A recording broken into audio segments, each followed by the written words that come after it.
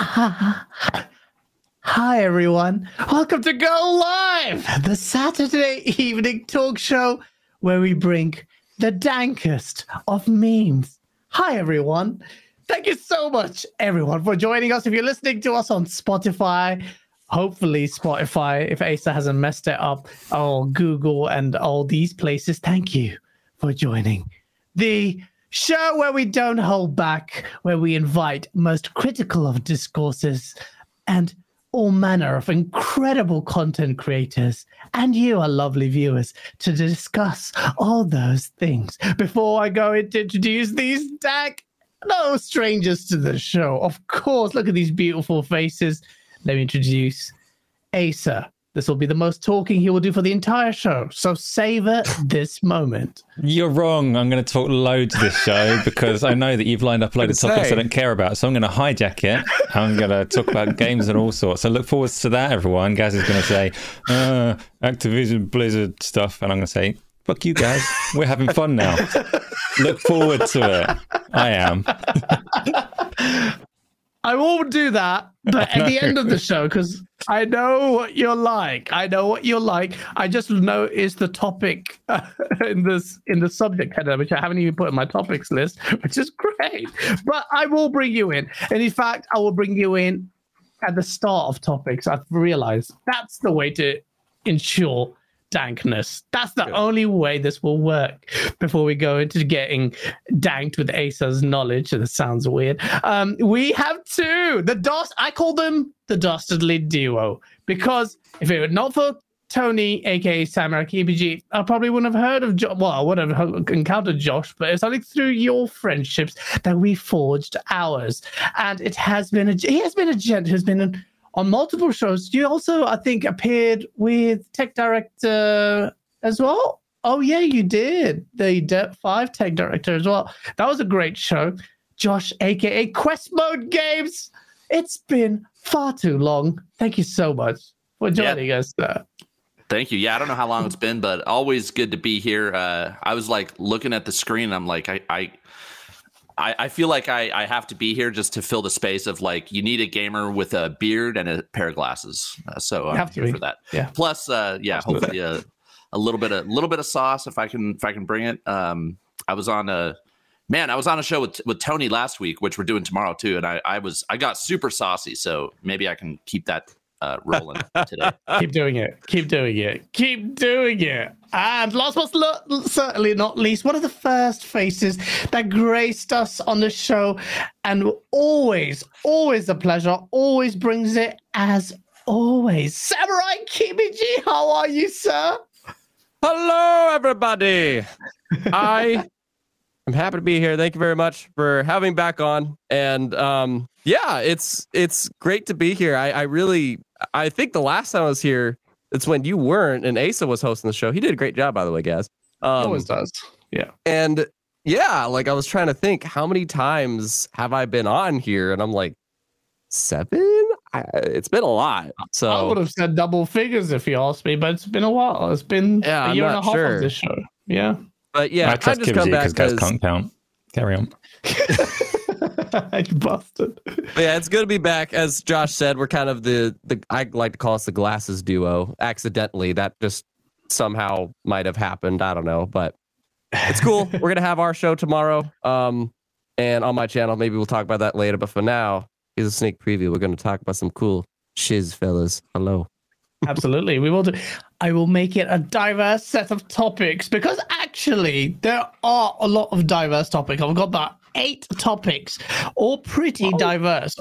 The big one that we'll start off with right off the bat is the unfortunate GTA 6 leak. Sorry, so GTA 6 got subject to. If you have been sleeping under a rock, you would have still heard this news, and if you haven't, shame on you. Well, I don't know, not shame on you, but that feels a bit harsh. But GTA 6, the assets got leaked, video got leaked, the source code for GTA 5 and 6 are on the hands of a hacker who may be this 16 or 17-year-old kid from Oxford. He hacked into Rockstar. Didn't know how he managed it, and that's what hackers do. And on a Sunday, all our phones were just blaring, DMs going, just like, what is going on? That was GTA 6, abundantly clear. It was obvious to everyone, but for a few people were just doubtful. But it was GTA 6. You could see it in the style, man. It was the same style, same thing. The animations were far too progress. We can't share that, by the way, because anyone who dared share it got absolutely falaffelized, which is a word I've just made up. But it means that Rockstar put the ban hammer on, and it was crazy.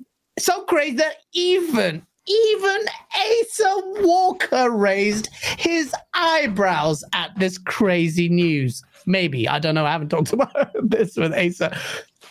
No, they're actually fixed in place, so I didn't. It was a big story. It was a big story, and there's not too much to say. So, well, there's loads to say, but not too much that I want to say before the guests go into it.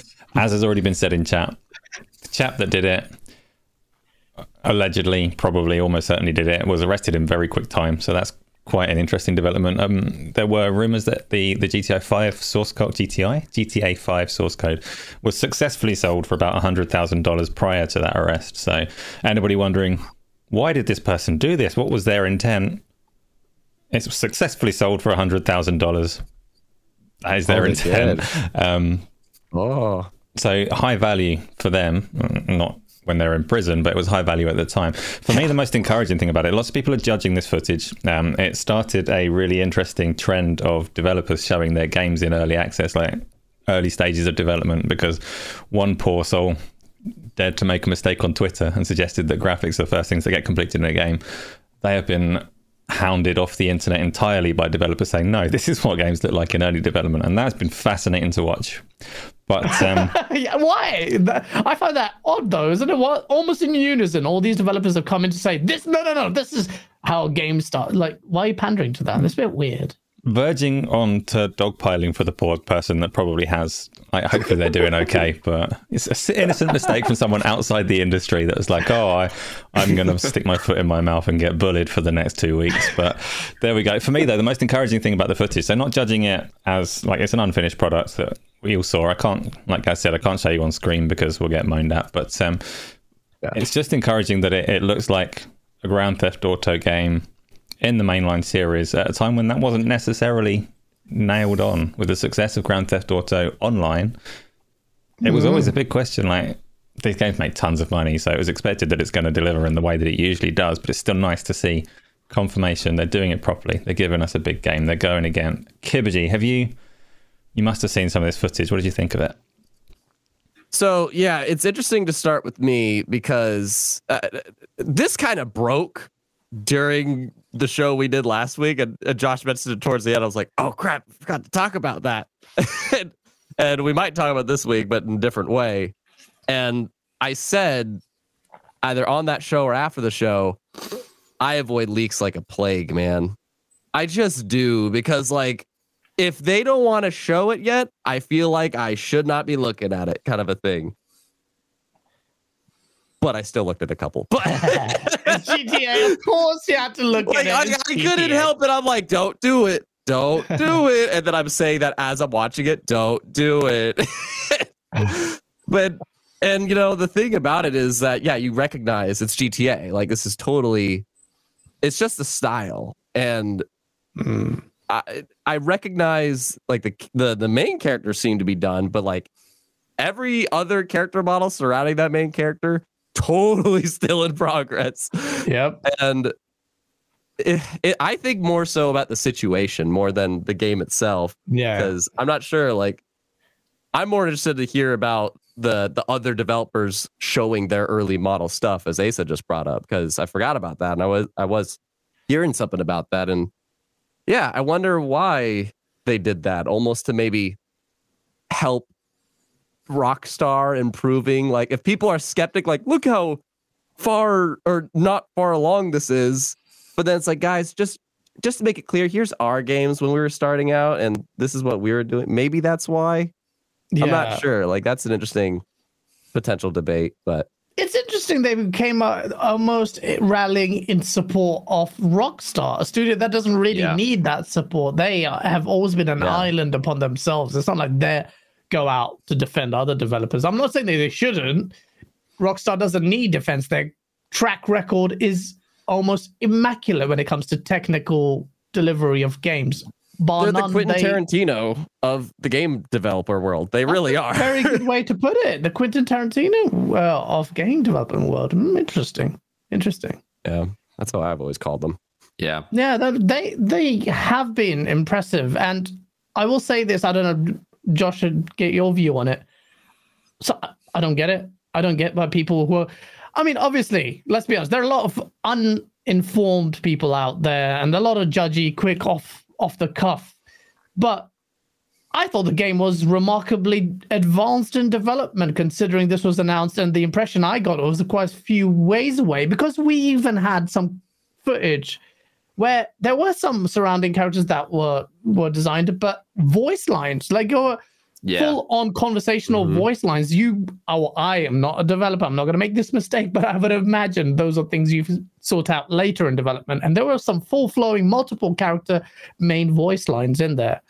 Really good voice acting is always the Rockstar games. But I also thought technically for a very basic, you could see the graph and animation arrows and all of that in there. It still looked like the potential for what they're working on looks impressive. Even raw visual fidelity of some characters on things, they looked impressive. The scope is there. Do you share that, or do you still think like, No, absolutely. It's funny. Like last week when I was on the show that Tony was talking about with Tony, there, like I just brought up, I was like, by the way, GTA 6 just leaked. And my first comment on that show was, this game looks really good.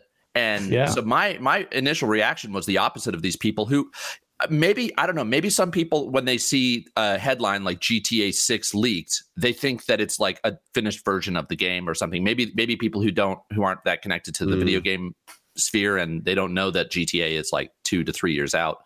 At least that's, I would guess it's 2 to 3 years out. So when I saw, and I know that, so when I saw these clips, granted, I was looking at them on Twitter, so I wasn't watching it like 1080p or even, or 4K, not even 1080p, probably like lower resolution. But I had the same impression. I was like, I can see how with 2 more years of polish, this game is going to look really good. I thought that some of the city settings, like at a glance, I'm like, I can see how this is probably going to be like a near photorealistic version of Vice City when we see it.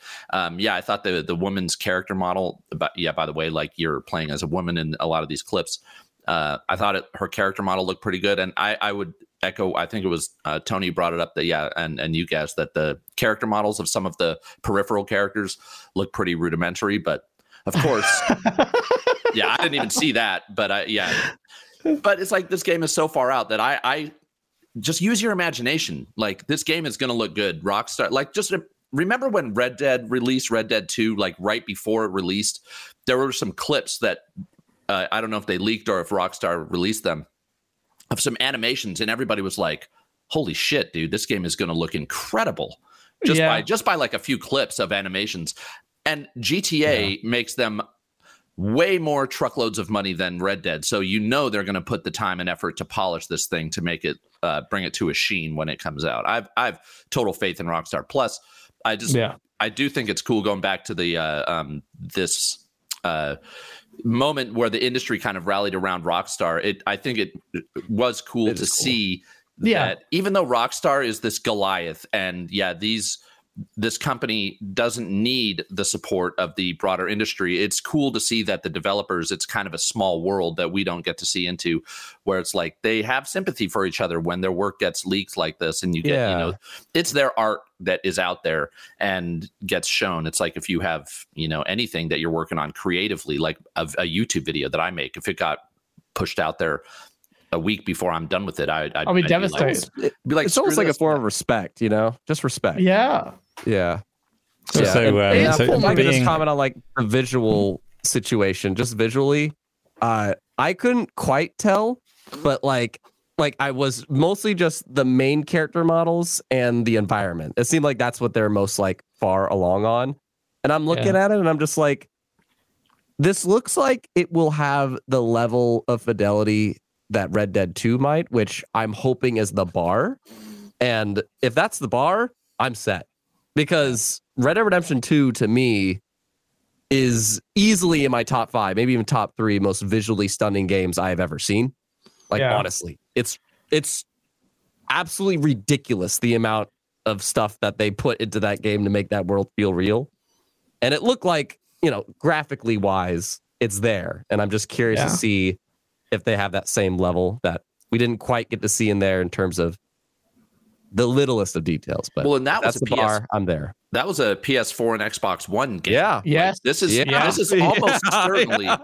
I wouldn't be shocked. But I don't see how that game was on one and PS4. Yeah. It was not like, I don't know how that game exists. I still don't know how that game exists. Sorry. That's I wouldn't be shocked if they figure out some magical way to bring out GTA 6 on last gen, but I think it's going to be developed for current gen consoles, PS5. They're going to release it on last gen, and then they're going to sell it again for current. And then when Don't even joke about that. Don't even joke about that. When PS6 comes out, like GTA 6 will probably be a launch game for it. And we don't know if by the way, just to make this clear, GTA 6, not necessarily the title potentially. That's true. Just saying. Well, yeah. Well, it'll be GTA 6 Vice City remaster. I don't know. Well, it could be. They do these weird things with names. GTA game. Yeah. It's interesting that it's going back to Vice City. By the way, there was a Megadoc leak, which I alluded to a few weeks ago on the show, which I wanted to work on a video, but the video would have required a lot of research. It's 100 pages, and it was pretty spot on, by the way. There is a Reddit document out there, but I wouldn't read it if I were you. There's some things that weren't accurate, it seemed. But one thing, I'll see you in chat, you thirsty pieces of... Yes, the protagonist is female, and a lot of incels or sad people are crying about the prospect of a female protagonist in the game, which didn't make any sense to me. The only thing I would have said on the show is if they kind of pull their punches with the humor, which never really cared about, the society, mainstream society, actually poked fun of mainstream society. So I thought, and they've made a statement to say that they won't do that. And I don't like that. But a lot of these sad people who were crying about the prospect of a female game are now happy. Because I'm not saying you guys in chat, because I'm a man, I'm a simple man. Like you, I saw the female protagonist. I was like, but she has nice posterior and whatever aesthetics. But I thought that's quite interesting that some gamers appear to only care about female gamers is acceptable if they're overly sexualized. I wouldn't say she's overly sexualized, but if she was sexualized enough for even the staunchest of, incels or whatever they are to not to give up their guard. And I thought, we talk about censorship in games, but it seems like the industry perhaps hasn't progressed that much, that the voices of these people still resonate with us. Asa, you like ass, don't you? Potentially. I just wanted to point out that all of the leaks for GTA 6, the people on the outside that commented on it trying to judge it as if it's a finished game, you have to remember these people have seen very little of games in early access development. You've seen this leak, a load of things that marketing teams want you to see, and Cyberpunk 2077. And that's about it for early access, right? Not finished games, right? Great way to break into that topic for Jason Mangos. Gaz wants all characters to look like Ellen DeGeneres. That's such a bad call. It's not true. I am not against I love the new character in GTA, but that comment is ridiculous. No, I don't want that to happen. Flame, thank you so much for the $5 super check. Because the developer backlash towards that guy was great. If only Halo had something competent to shut people up. But oh well, maybe in 2031. Flame 343 just ended up showing the final build of Halo. And everyone thought, see, we don't start on graphics. Here it is. We still haven't finished. Goodbye, ray tracing. I'm so messy. On that point, a game that did launch with characters like this, like Team KBG was doing. Cyberpunk 2077. This game has had a bit of a revival. The statistics show it. It's climbing up, and it's such an interesting phenomenon, this one, because the revival of this game is almost exclusively, you can feel free to challenge me, but to me it seems almost exclusively pushed on, catalyzed by Cyberpunk Edgerunners, the anime series, which is incredible. It's just so good to have you in here, KBG, which is incredible series. But that has brought a lot of people into it. And that show is one of the most liked, if not the most upvoted video series or whatever on Netflix ever. That has brought Cyberpunk to the fore. It's people are giving it a second chance. Now that people are giving it a second chance, they're saying, and now that a lot of the technical issues have been resolved, people are giving it a second chance and saying, hey, look, this is okay. Now, I have a take on it, and I'm going back on the Xbox. I played on PC, almost completed it on the PC version, but I'm going back to my Xbox, starting all over again, just to see if this is true or not. But I have some issues with what people are saying, perhaps. Well, we'll talk about it. But Acer, I know you watch anime. Do you watch this series by any chance? And also, what's your take on this whole revival? So I'm going to get rid of this trailer. That's a bit much. I wanted to watch Edgerunners. It looks really good. I was advised that I shouldn't watch it until I've finished Cyberpunk 27. Innocent kids. Does that demonetize us, by the way? No, I don't know. I don't give a shit. No, anyway, it's fine. Okay, sorry. That's just if you were just wondering what that was. It was the official Netflix trailer for the series, so hopefully nothing too spoilery in there. If you haven't watched it yet, I haven't. I was going to watch it, and I got advised to wait until I finished Cyberpunk 2077 because there's character tie-ins that make it more interesting if you've played the game. I don't know how true that is because I've not watched it. No, it's fine. But you're absolutely right. It's got a massive resurgence based on this anime. It had a bit of a spike when they re-released the next gen versions a couple of months ago. It's had a bit of a redemption arc, but I agree with you. There's a lot of terrible takes in both directions as to the state of the game now versus the state of the game at launch. With the one that bugs me the most is the people that are claiming that it was brilliant at launch and they were right all along, completely dismissing the reams and reams and reams of patch notes that prove them objectively wrong. Yes. You don't fix all of the AI and combat behaviors in a game that has no issues with AI and combat behaviors. So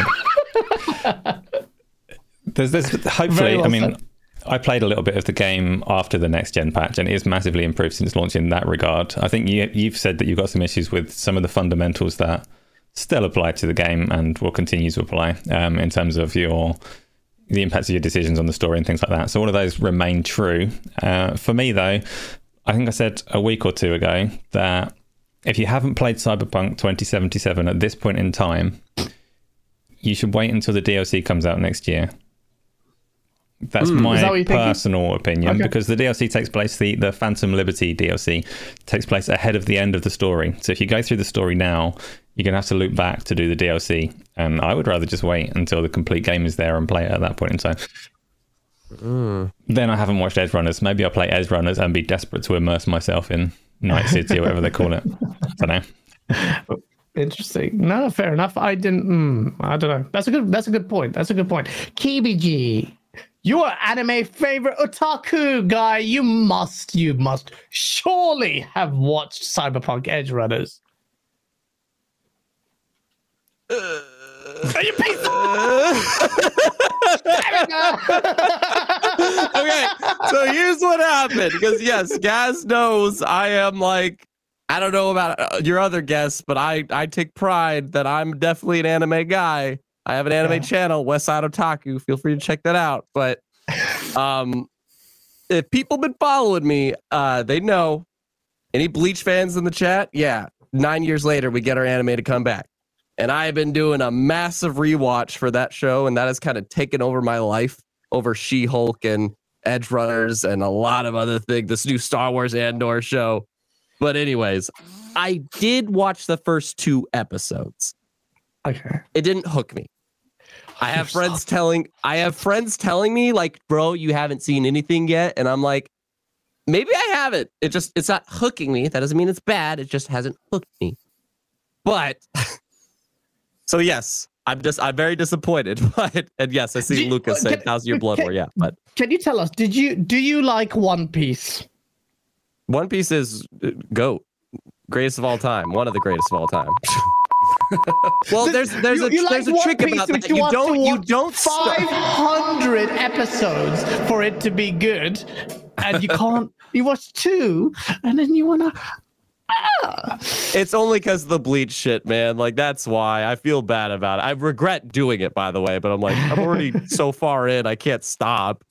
But anyways, to the topic at hand, I do definitely think Edgerunners is a big part of the revival of Cyberpunk.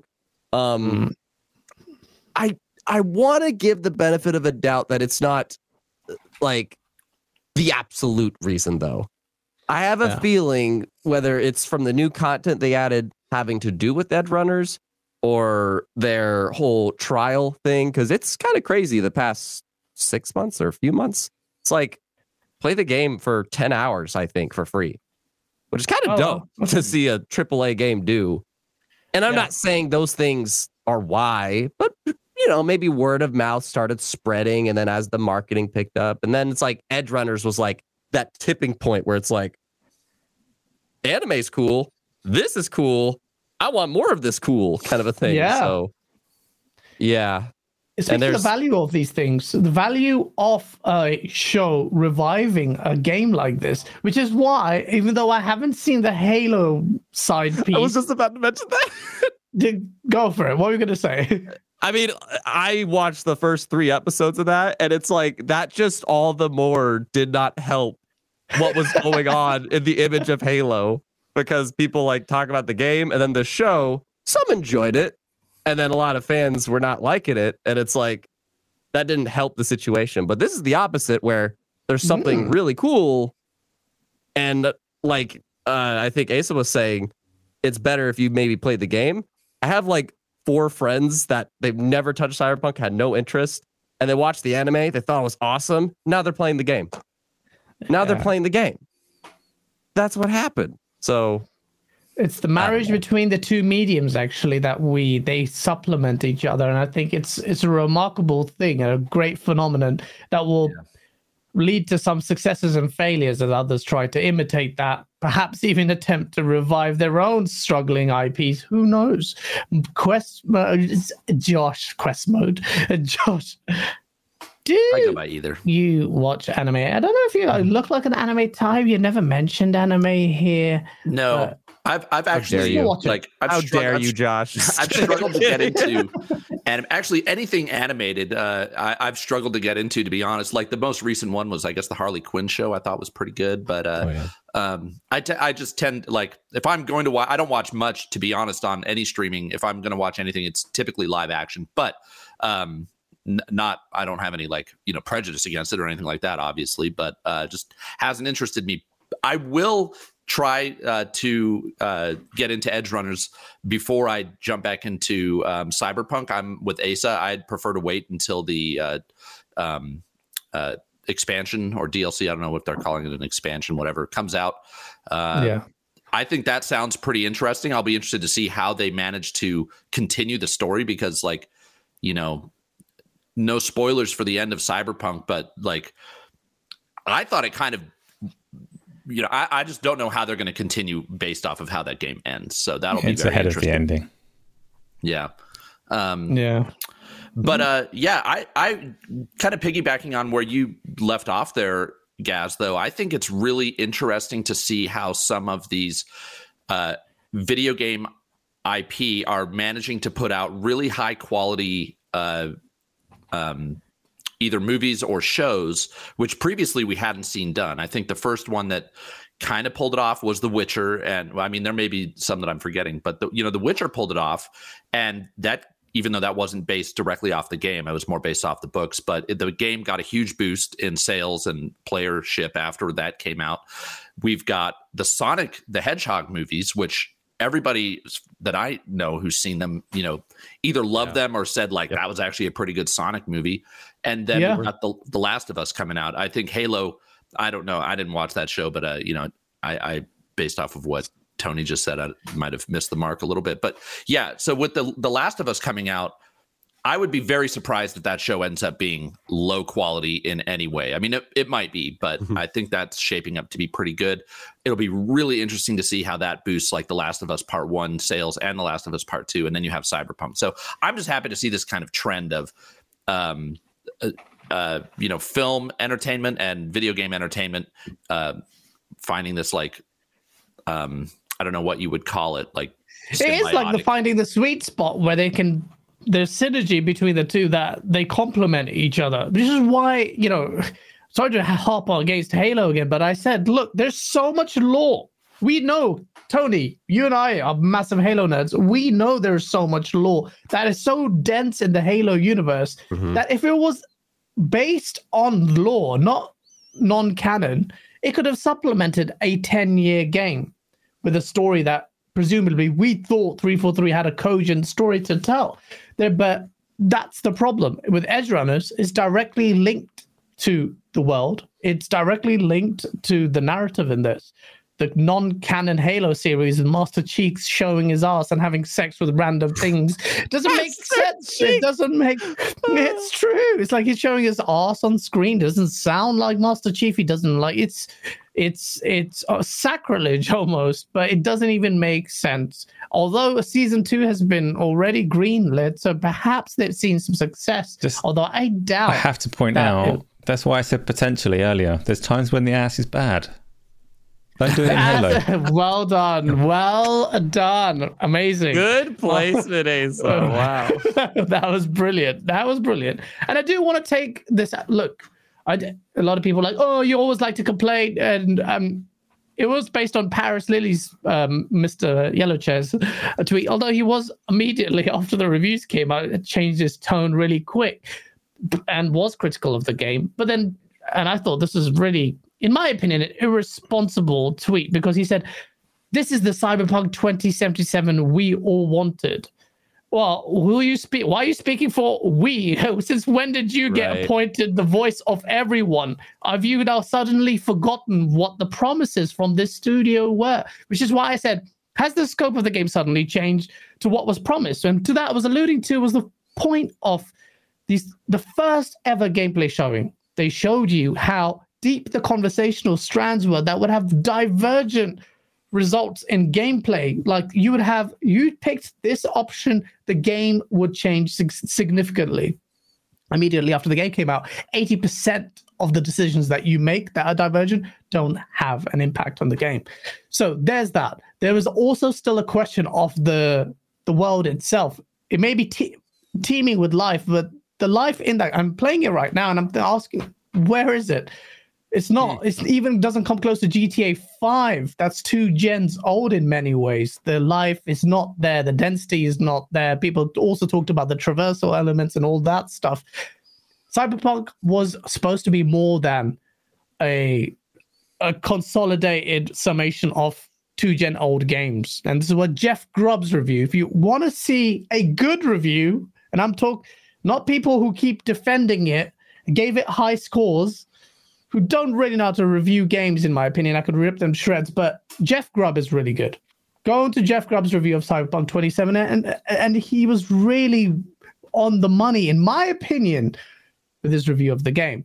So when he did say that, Paris, and I always attack Paris, but I think it's a creature of what he devises. It's the same way I expose myself by making silly videos and being really irresponsible with my vitriol for comedic purposes. It will come back to me. It will come back to me. But in the same vein, Paris does this. He blocks communication. He does push out these irresponsible tweets. And then after he did that, he goes, he quote tweeted himself, like, it's nice to know that,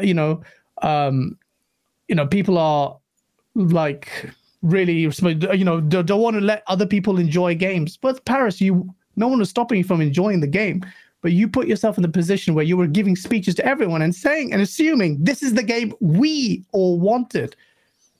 clarify next time. This is the game you wanted, and your standards were already pretty low there, in my opinion, considering what the game was supposed to release as. So, but that's Cyberpunk. I'm going back into it, and there's some brilliant, and I'm going back to it. The story of the game, I really like. The characters some are really well realized. There are still fundamental gameplay issues that I just don't gel with. Like, I won't bore with the details. We've talked about it for a while, but there's that. Now, a game that I doubt will see a resurgence, but who knows? I'll be proven wrong. By the way, before KBG, how much time do you have? Like 5 or 10 minutes. Just chat. FYI, I might have to dip out in 5 or 10 minutes. Apologies, but and we'll get our favorite friend in here. I'm just gonna message him to make sure he's okay and ready to jump in. Oh, cool! You have a Swapperoonie. Perfect. Yes, sir. Yo, I'll message him right now on WhatsApp. So the other point is another game that's not doing well, and the CEO of it, actually, of the publisher, acknowledged, is Saints Row. He says, personally, I had hoped for a greater reception for the game. It's been very polarizing. There are a lot of things that could be said in detail around it, but I'm with one hand happy to see a lot of gamers and fans happy, and at the same time a bit sad to also see fans not happy. So it's difficult. Feel for him. This is a guy who's been quite forthcoming in his view and his feelings about the game's performance. Asa, I don't know if you played Saints Row. I was a big Saints Row fan, but I didn't touch this one because it just looked a bit weak, poor to me anyway, based on what our friends were also saying.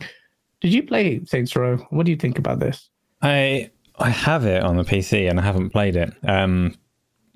I wasn't really listening to you talk just then, so I'm assuming you're talking about the Embracer CEO said that the reception for the game was disappointing. You see, for me, I've just had it dropped to me that all the guests are suddenly going to be changing, and that's quite a bit of work on my part to keep things nice and smooth. So I was concentrating on how am I going to do these transitions nice and seamlessly. But yeah, so Embracer are being as diplomatic as they can. Like, the game wasn't received well by and large. Most critics panned it. They were obviously going to be hoping for better. They've spent a fair amount of money to get it made. I haven't played it yet. I will play it because there's a pretty competent virtual reality mod for it, so I can do the whole thing in VR in the near future. I'm just going to wait for that because every game is better in VR, even if the jokes are bad. Did you have anything on Saints Row before you do have to run off? I have to be honest, I don't think so. Yeah. I didn't know that was going to come up, and I'm just like, oh, neat. Well, like, what are you saying here? They were, go ahead. So Embracer's CEO came out to talk about basically the game didn't, as a Square Enix kind of, it didn't sell as well as hopes, but they didn't go full Square Enix and say how disappointed they were. They just said, I can't remember their exact words, but they were hoping for a better reception for it. They called it a mixed reception. Yeah, is what it is. But yeah, Josh, have you played Saints Row? Do you have any thoughts on it? I played Saints Row the Third, and I liked it for what it was. Like, it knew what it was, but it wasn't like the type of game. Typically these like big open world city games, even Grand Theft Auto, I'm not a huge fan of because I've lived in big cities my whole life. I'm like, I would rather explore places that are different from my setting. That said, I'm not surprised that Saints Row 3 is, well, I should say, due to that, like Saints Row, the new one, didn't really spark my interest. But I'm not surprised that he came out and said that. I'm not surprised that Saints Row, for lack of a less harsh word, flopped. It just seemed like from the reviews I read, I did a preview for it on my channel, and even then I could tell, I was like, this is shaping up to be a pretty bland, generic open world game. That's what it looked like to me, and it seems like that's kind of what it was. I think that especially in a, like, I don't know if this conversation is played out, but in a post Elden Ring world, if you're going to make an open world game, I think you kind of have to bring something a little different than the typical kind of what I call a paint by numbers open world formula. And I suspect, even having not played it. So I guess if anyone in the chat has played it, correct me if I'm wrong. It seems like that's what Saints Row was. A lot of the reviews I read said that this would have been a much better game had it released like even 10 years ago or 5 years ago. It kind of played like an older game. But Elden Ring changed what an open world game is. And now I even went back to play like Dying Light 2 right after I played Elden Ring. And I was like, nope, I'm not into this because I now know what an open world game can be. And this feels old school. And I bet if I played Saints Row, I would experience the same thing. So, and that's, sorry. And that's a really important thing about open world, because I'm with Josh. I haven't played it yet. I watched tons of friends play the previous Saints Rows. And the thing that was super fun about those games was, it's funny, I was just talking about this with a friend last night. They were during that fun era. We were talking about like, I forgot the examples, but like Dead Rising 1 and 2 and Saints Row, and Capcom was thinking whatever the heck they were thinking with Resident Evil 5 and 6. And it was like during this era that there was just junk foolery happening in the industry. And that was something that Saints Row owned. And now this new game, I think they went back to that, but it's a much bigger conversation. But there's just so much other stuff to play out there. Yeah, there's just so much more than there was back when Saints Row was in its prime. Yeah, and that's the issue. They probably thought this is a good Saints Row game. Yeah, but it's just there's too much other stuff to make it memorable. That's the hard part. So I also think the game was hurt because it seemed like when so the game was clearly in development when a lot of this a lot of people were trying to temper humor and jokes to be kind of politically correct. There was the whole like Me Too situation that happened a few years ago, and I think that this game fell into that trap of trying not to hurt anybody's feelings, trying not to be too out there with its humor, and as a result, I think that it's just not funny or interesting to anyone. And that might sound kind of harsh, but I know that that was what a lot of the comments were about in the preview that I posted on my channel. People were saying like this looks like it's lost the charm that made Saints Row, which is almost playing around, it too safe. Yeah, like running around with a big dildo bat was part of what made Saints Row, and you can't do that in the new game. And that's just one example, but that's probably the most glaring one. So that I think hurt it as well.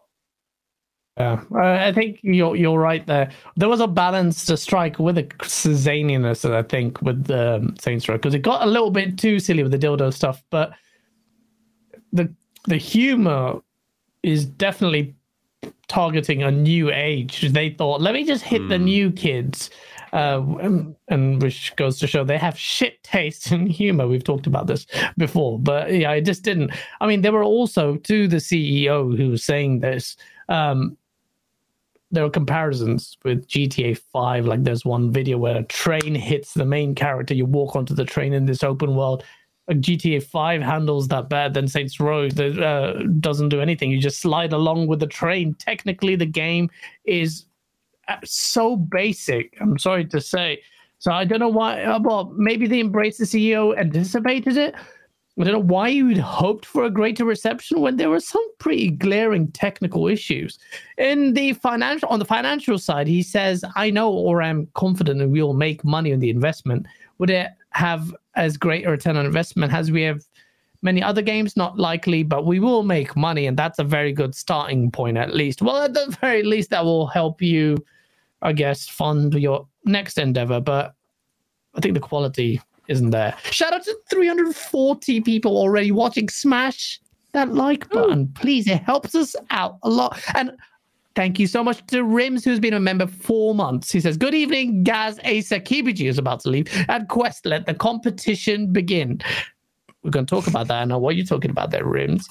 Huggy Channy is being the generous gentleman that he is, and he's got 2 codes. 1 for Return to Monkey Island on Steam. 3 codes. It just came up on my screen. Then Red Dead Ultimate Global code, and then Cyberpunk 2077 2 codes. 1 in the US and 1 in EU. That is ridiculous. And on top of that, he's super chatting us, which is ridiculous. That's awesome. I mean, this generosity is unmatched in this space. I mean, that's ridiculous. Please at least tell me if you got the codes. But thank you so much. Yeah. Colt Eastwood tells lies. He says, I've always loved Game On Daily and go like, Colt. Yeah, he does. Colt's always been supporting us from day one. I love you, Habibi. Always. Hi, Colt. And yeah, Tony, is this a time for us to sing goodbyes, or do you have still some time? Yeah. I'd like to just say some words here, chat. I apologize. I have to hop out. I have a thing that I moved back last month to actually be on this show. And then I'm like, wait, I can't move it back again, kind of a thing for the same reason. So, but I really appreciate Gaz to let me be on for like the first half of it. That's awesome. And we're going to talk about these things tomorrow on my show, codenamed Good Game. Yeah. That'll be on my channel, Samurai Kibuji, at noon. What time? And noon. At noon Pacific time. Noon Pacific time. You'll find Josh and me there, where we'll cover news, but I have interesting ways of phrasing some of the things here that it's got to be more about kind of a deeper conversation about it. About ass. That's what we like to do. Lots of talks about ass. Lots of talk about ass. Yoga pants, you know. But yoga pants. Anyway, so yeah, you'll find me there tomorrow, and I appreciate all you guys having me. And Asa, best of luck on the switcheroo. I apologize about that. Yeah. Sorry. But you got it. Take care, man. I'll see you tomorrow, Josh. All right. See you tomorrow. Peace. Appreciate you guys. Tony. Appreciate you. And good luck. I'm intrigued to see how Ace. Ooh, that was pretty smooth on our end on StreamYard. Oh, no, it was. Oh, that was well done. Asa, you are a magician. That was a 1 second glitch. That's 343 should hire you. Now we talked about Saints Row. We very quickly want to touch upon this topic because I don't know if people care. Do you care in chat? In fact, I will start to prime myself, chat, to add a poll to see whether or not you care about this. Do you care about the Logitech G Cloud, a new handheld cloud-based console thingy-majig? Looks nice. Phil Spencer was there, Kojima was playing it, and some people went hands-on with it. Price tag of this thing is like $350, bruh. Is like subject to a $50 discount if you pre-order it from the Xbox store or wherever. Then yeah, it's a bit of a crazy one. But before we get our next guest in, Asa, what's your take on it, on the Logitech G Cloud? Do you care about the cloud? Typically, the cloud as a technology is an interesting thing, and it's got a big future ahead of it. But as a mobile device, I mean, I don't play small screen portable gaming in general, so I'm definitely not the audience for this thing. If I were, though, if I enjoyed playing on the toilet or the train or all the rest of it, I see so few circumstances where I would want to rely on an internet connection to play my games. So for this thing to appeal, it's got to be specifically for the high-speed internet on the toilet crowd. Like, where else can you use it? I don't really understand why they would target it in this way and give it literally no local hardware to play anything natively without a strong connection, which is the one thing that you can't depend upon having when you're on the go. So it's a bit of a mismatch for me. It's relatively expensive compared to things like the Steam Deck, so it's a bit cheaper than the Steam Deck, but not by enough considering how much less you're getting. That's it. So good luck to them, but no, not for me. It's everything you've said is what I agree with. What about you, Josh? Do you care about the Logitech G Cloud? Do you have a Steam Deck? Do you interested in the Steam Deck? I have a Steam Deck, and it's awesome. I don't use it as much as I thought I would, just because, like Tony mentioned earlier, there's so much to play, and most of what I want to play is on console. So not only do I have a Steam Deck, but I recently bought a Backbone controller for my phone because I was traveling, and I'm like, I want to try out this cloud gaming on my phone, and it does work. But I will say, being out, if I'm not on my home's Wi-Fi, it is rough. Like, the video seems to stream pretty well on Xbox Cloud Gaming, but the sound is what's been giving me problems. Anyways, so the point I want to make is that, like, my phone already does what this device does with a Backbone, which I bought for $100, and I have all the apps on my phone. I can basically get with cloud gaming, Xbox Cloud Gaming. I don't know if it's the full Xbox Game Pass library, but it's close. It's a lot. And so that's available to me. I also pay for Amazon Luna, which surprisingly works really well on my phone. So there's, I think I have a library of like 50 games for I think it's $5.99 a month, and I get 50 games also through Amazon Luna. So via my Xbox Game Pass subscription and Luna, I probably have well over 200 games that I can literally just fire up the app and play streaming on my phone at my house. Now, if this device somehow through some like technical wizardry, they're like, this thing has some sort of technology in it that will help it stream much better, much smoother when you're out and about, then it would get interesting to me. But not even then though, not for $350. I think that's too much money. I think that's what everyone's saying. Yeah. The other thing is the screen size. If like, I don't know what the screen size on this Logitech thing is, but good question. I'm on like an iPhone 10, which is, not the biggest screen. It's, I think like 5, it's not even 6 inches. So like if this thing has a 7 or 8 inch screen, then that makes it more interesting. But again, not for $350. Yeah, the price tag is quite, and you're on the money there with the tech. Like if that latency gets resolved, only then would, so even at that price tag, would I be interested? Huggy, you come in as always, the savior. It's nice to have your smiling, beaming face here as we talk about a topic which reminds me I'm a horrible person because I cannot edit this video that is ready sitting on my timeline. And it's about this cloud tag, and it keeps coming up, and I want to get your take on it. Mister, you play games 24/7. There's probably only a human being running out of games. Logitech G Cloud. You have a quite, in my opinion, I share your vision for the future of gaming and what mobile gaming means. Yeah. This thing, are you excited for it? I'm excited for the fact that it's coming, not for the fact that it's this device. $300, $350 does seem a little high. I get that it kind of needs to start, and then hopefully it'll prompt others to come into the market and bring it down. But it has to start somewhere, right? And so as a beginning, it's not a bad device. I wish it were a little cheaper. But it is an interesting thing. The problem with that price, of course, is you're directly competing with the Switch, which does exist, which right now does not have those cloud apps. Very well could, right? But it runs games natively, and then potentially could do the same thing.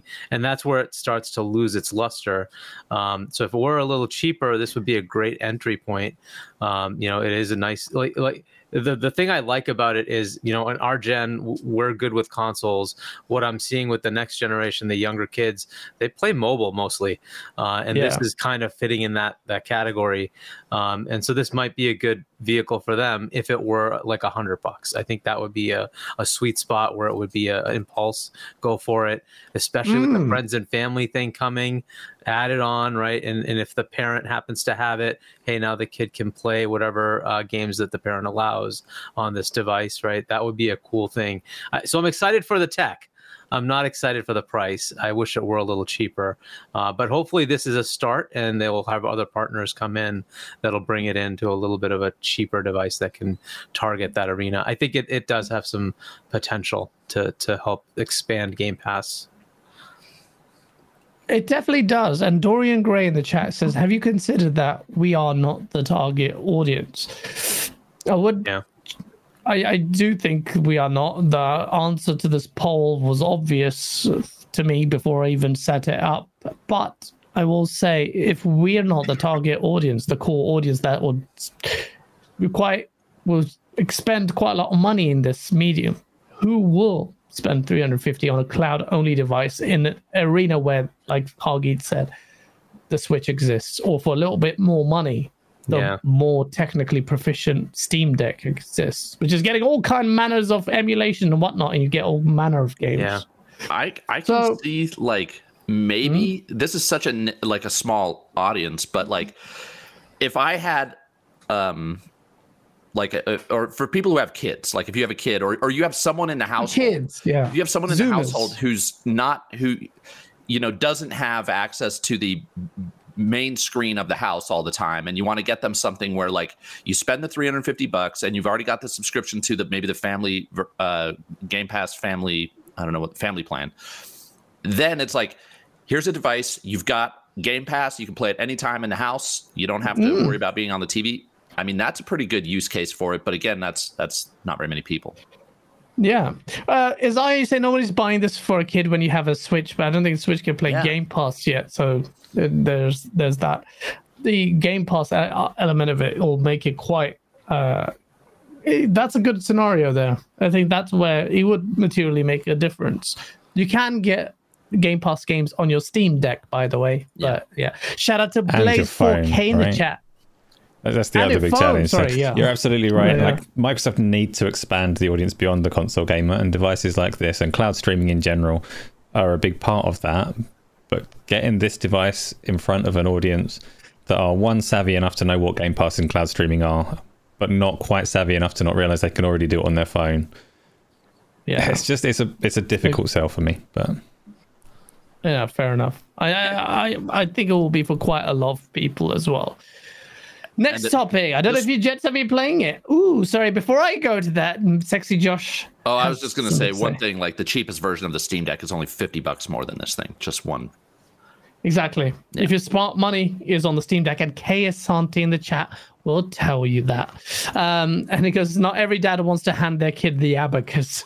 Nice, Santi. Next topic. Big game that a lot of people have got to sample or starting to sample, which I've been dipping my toes into considerably, my body into. COD Modern Warfare 2. Modern Warfare 2's multiplayer beta, open beta, closed beta. Now it's open, I think, this weekend. Everyone's been playing it. I played it on the PlayStation and played it now on the Xbox. And by the way, it runs better on Xbox for me. Don't ask me why. I'm not just saying it because I'm Xbox. Latency, same connection. They're right next to each other. And it works better on Xbox. Maybe the updates helped. But maybe Blaze, Xbox is better. Yeah? I see you chat, Blaze. No, but I'll be playing Call of Duty Modern Warfare 2.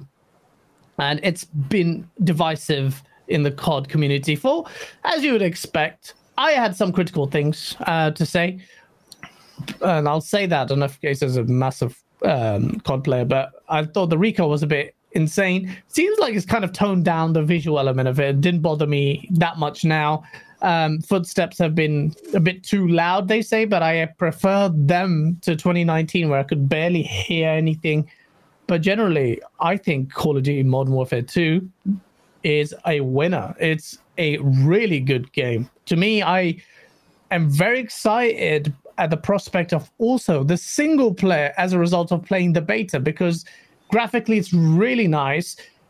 It marks the biggest departure to me, almost technically, from the standard COD games that we've been used to for a very long time. Like, it's in many ways conservative from 2019, in many ways quite advanced. Feels like trying to mesh the Rainbow Six Siege, Counter-Strike, almost kind of tactical element of it with COD. And obviously people will break the meta with their strong weapon class types. That's what will happen. But I am really enjoying the game. There's enough fair bit of content in there. But COD fans, like about your hardcore, and then at Strictly Gaming, and he's been really hot and cold on it. He's trying to like it. I can tell he's trying to like it, but he's a seasoned COD player and he doesn't like some of the things I mentioned. Other players are really enjoying it. I understand the criticisms completely, but I'm also really, really enjoying this game, and I can't wait for it. Acer, Call of Duty Modern Warfare 2. Do you care for it? Have you tried the beta? What's your take on that? I love all of the Call of Duty games and play them religiously. The last one I played was Call of Duty 2 on the Xbox 360. That was a good game. I have played the beta. I played it on the PlayStation last weekend, and I didn't like it at all. But it did inspire me to go and try some other games and just see how they're faring at the moment. I also played on the PC today, by the way, and I maintain it is freaking awful, and I don't know why people are pretending this is some kind of good game. It's not. I know there's going to be, you're all welcome to your own opinions. I know some people like it, but I don't. But I went, I thought, Halo's way more my type of game than this. So I'm going to go and see how Halo Infinite's getting on today. So I went and played Halo Infinite during the week. And I did a big team battle with a good latency and the terrible map. There's only 3 maps still. So I did the terrible map and I was like, yeah. And then it gave me failed to connect to the Fire Team era on loop, so I had to like Alt F4 the game I was playing on the PC. I had to Alt F4 and go back into it and try again. Put me on the same terrible map on a US server, and I did the third game on the same terrible map on a US server, and I was like, no. So Halo's like in the same place as it was at launch, essentially. Moved on from there, and I downloaded Battlefield 2042 to see how that's getting along. And I don't normally get along with Battlefield games too much. The generally games where everyone's wearing camouflage, they're too much for me. I can't visually process it quick enough to shoot anyone. So I like to have nice brightly coloured enemies that I can see and shoot, rather than see and look for the colour of the dot and then shoot. But Battlefield 2042, that's really good now. It's so much better than this Call of Duty game. So just give it a month or two. Battlefield 2042 will drop onto Game Pass and EA Play and all the rest of it. It's by far a better game in my opinion, but feel free to enjoy your COD if you like it. I much preferred my time playing Battlefield 2042. Wow, interesting.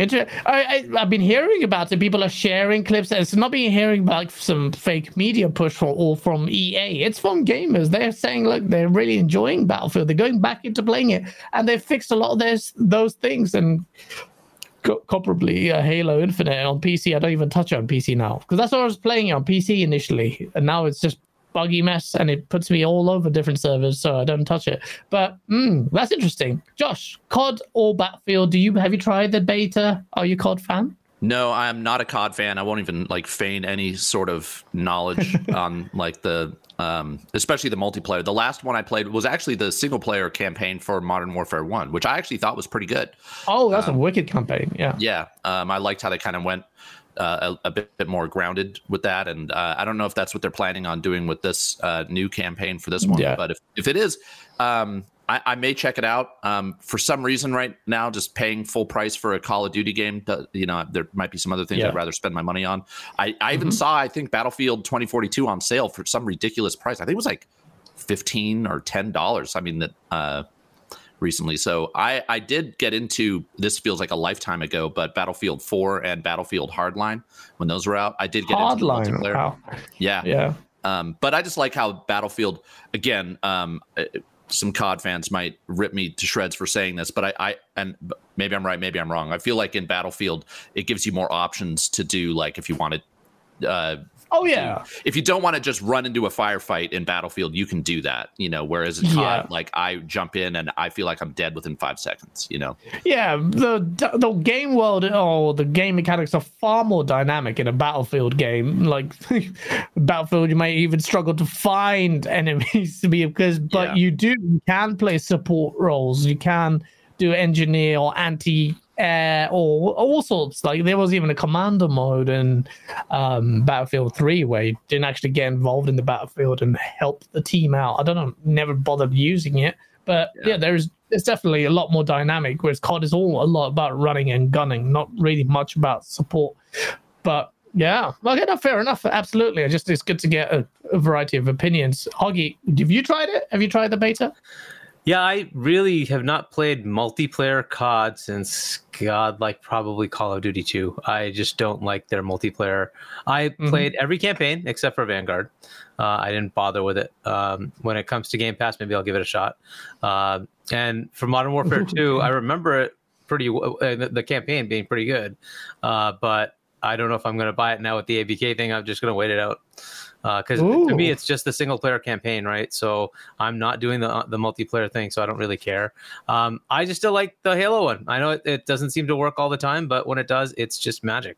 I love it. We played it today. ILP Crew, shout out to them. They were hosting a game thing, and it was Halo, and we jumped in for hours to play Halo, and it's so much fun.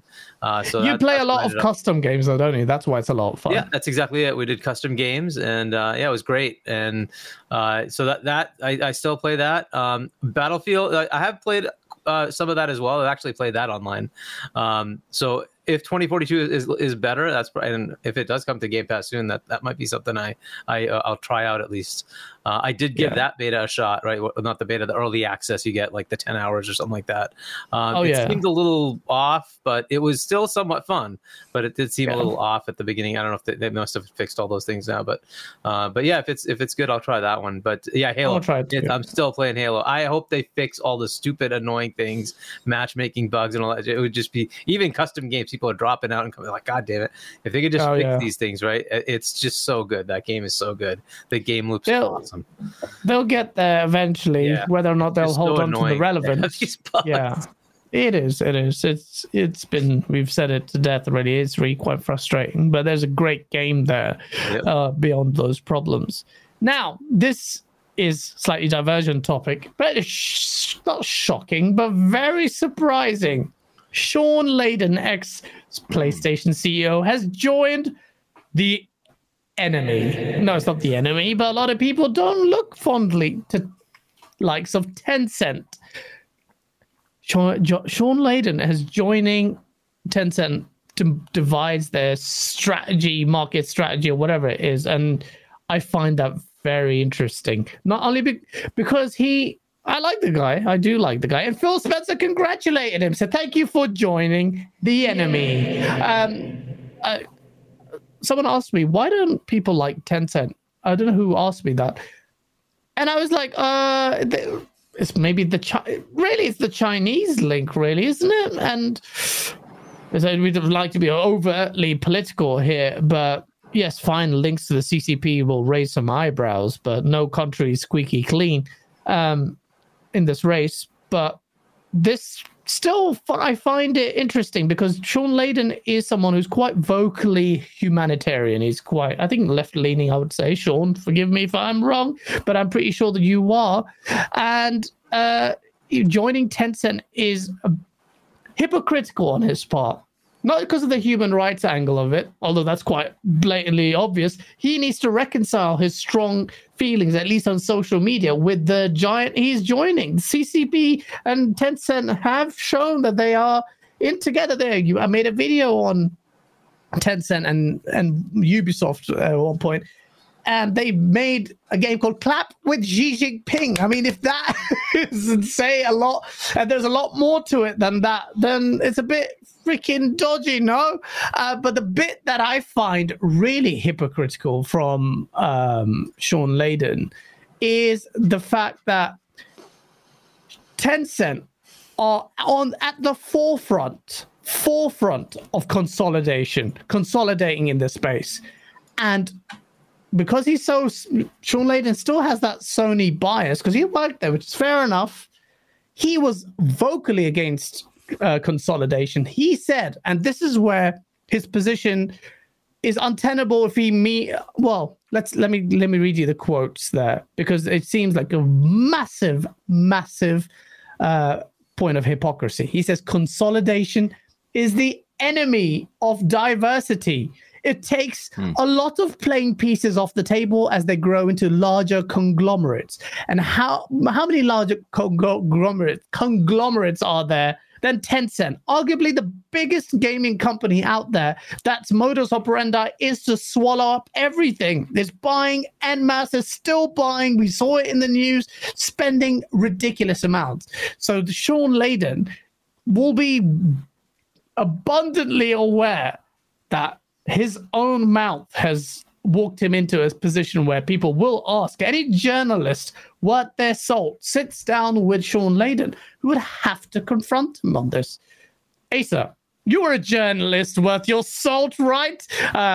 What do you think of Sean Layden joining Tencent in light of his statements on human rights and consolidation in this space? I've got him on the phone right now. No, do you know the most interesting thing I've seen about Tencent? I don't like to speak on things that I don't know a lot about, and I don't know a lot about Tencent. But I saw on Twitter, it was Jeff Grubb was saying that Tencent have, in a quite unusual turn of events, been allowed to publish a game in China. Day to day, ordinarily, they are not allowed to publish games in China. So all of their links with the Chinese Communist Party and all the rest of it aren't necessarily that strong. I don't know how much influence there is there. I don't know what Tencent want besides lots of money, and I don't know that we're any worse off with them acquiring stakes in so many companies than anybody else in the industry. So Sean has said the things that he's said, and I don't think he's necessarily contradicting himself or being hypocritical by joining up with them. Hopefully he's obviously had some important conversations with them. I don't think he doesn't need to work there, so there must be something that's inspiring him to go and have those conversations. So hopefully it's all positive and we'll see some good things about it. And no, Punty, I'm not cynical. I'm the most positive person sitting in the world today. Josh, you tell me about Tencent and Sean Layden, the likable guy. Maybe that's why he's there, to put a nice face, maybe to, dispel all these wrong. He's a strategic advisor for them, so it's not like his PR role, but perhaps he has. What do you say? What does this mean for Tencent and us? It will be interesting to see if he is a forward-facing PR figure from here on out for Tencent, because I do think that is one of the problems they have.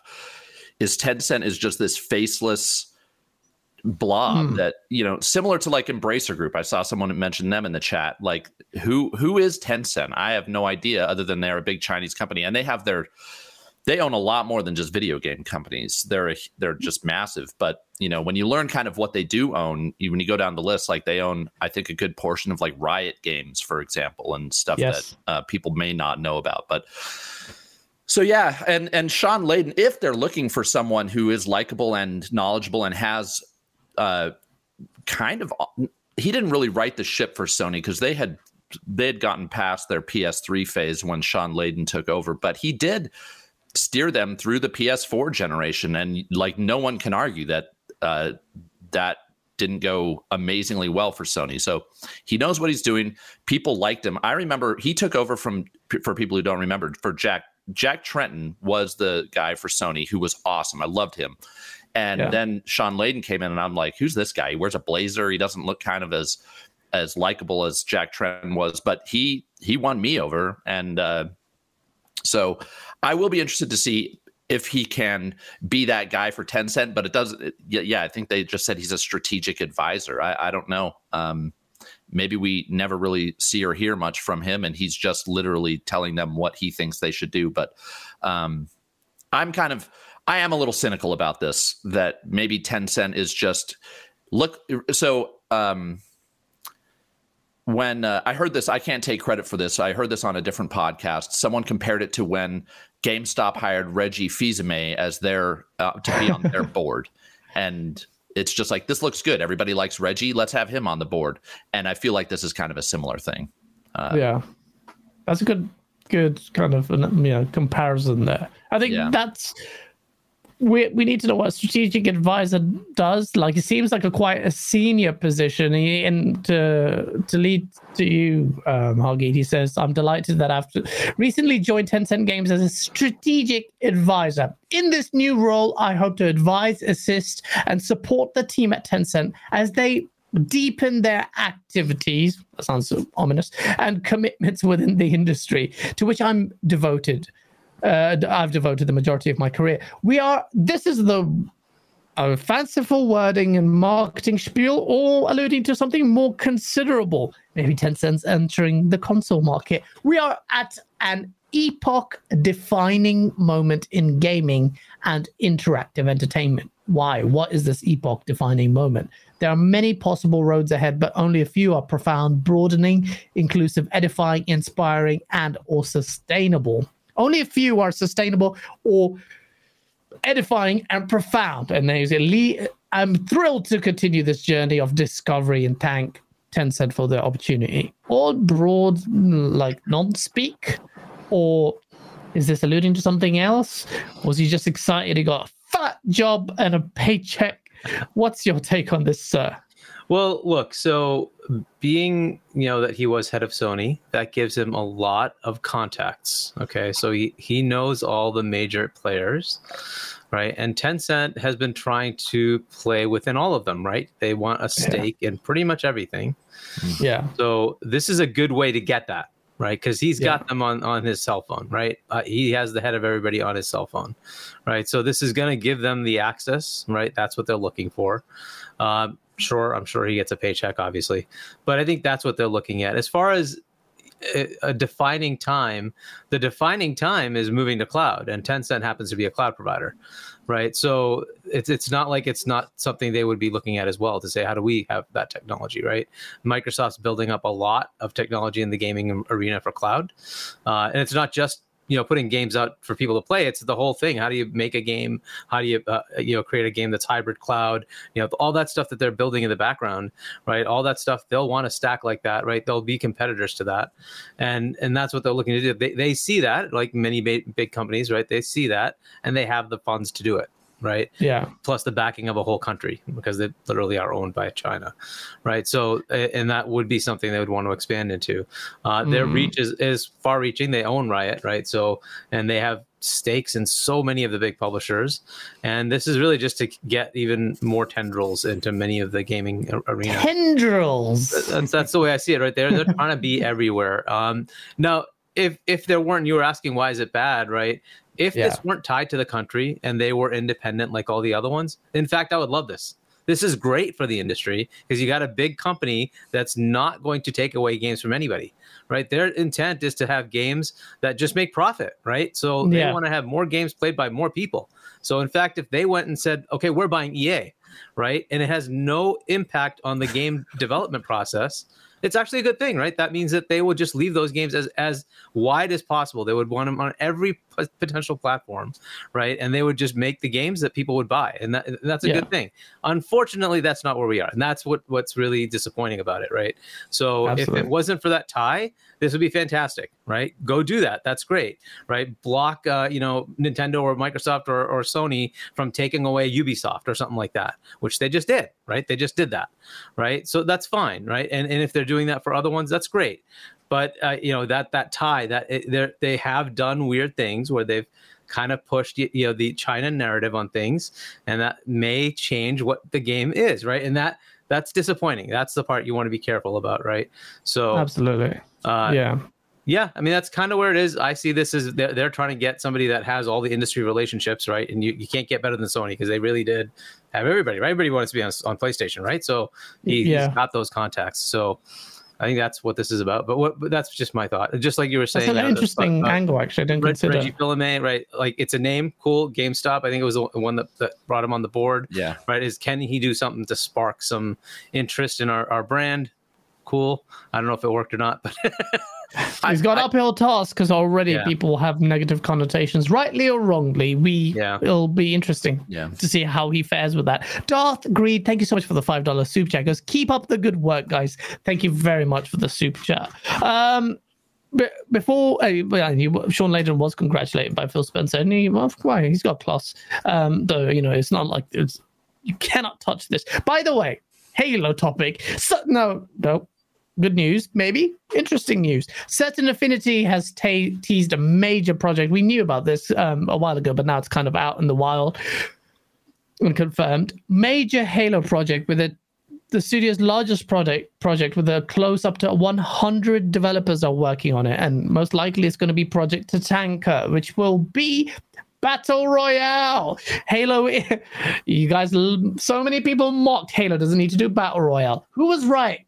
And they said Halo should do that. Absolutely should do that.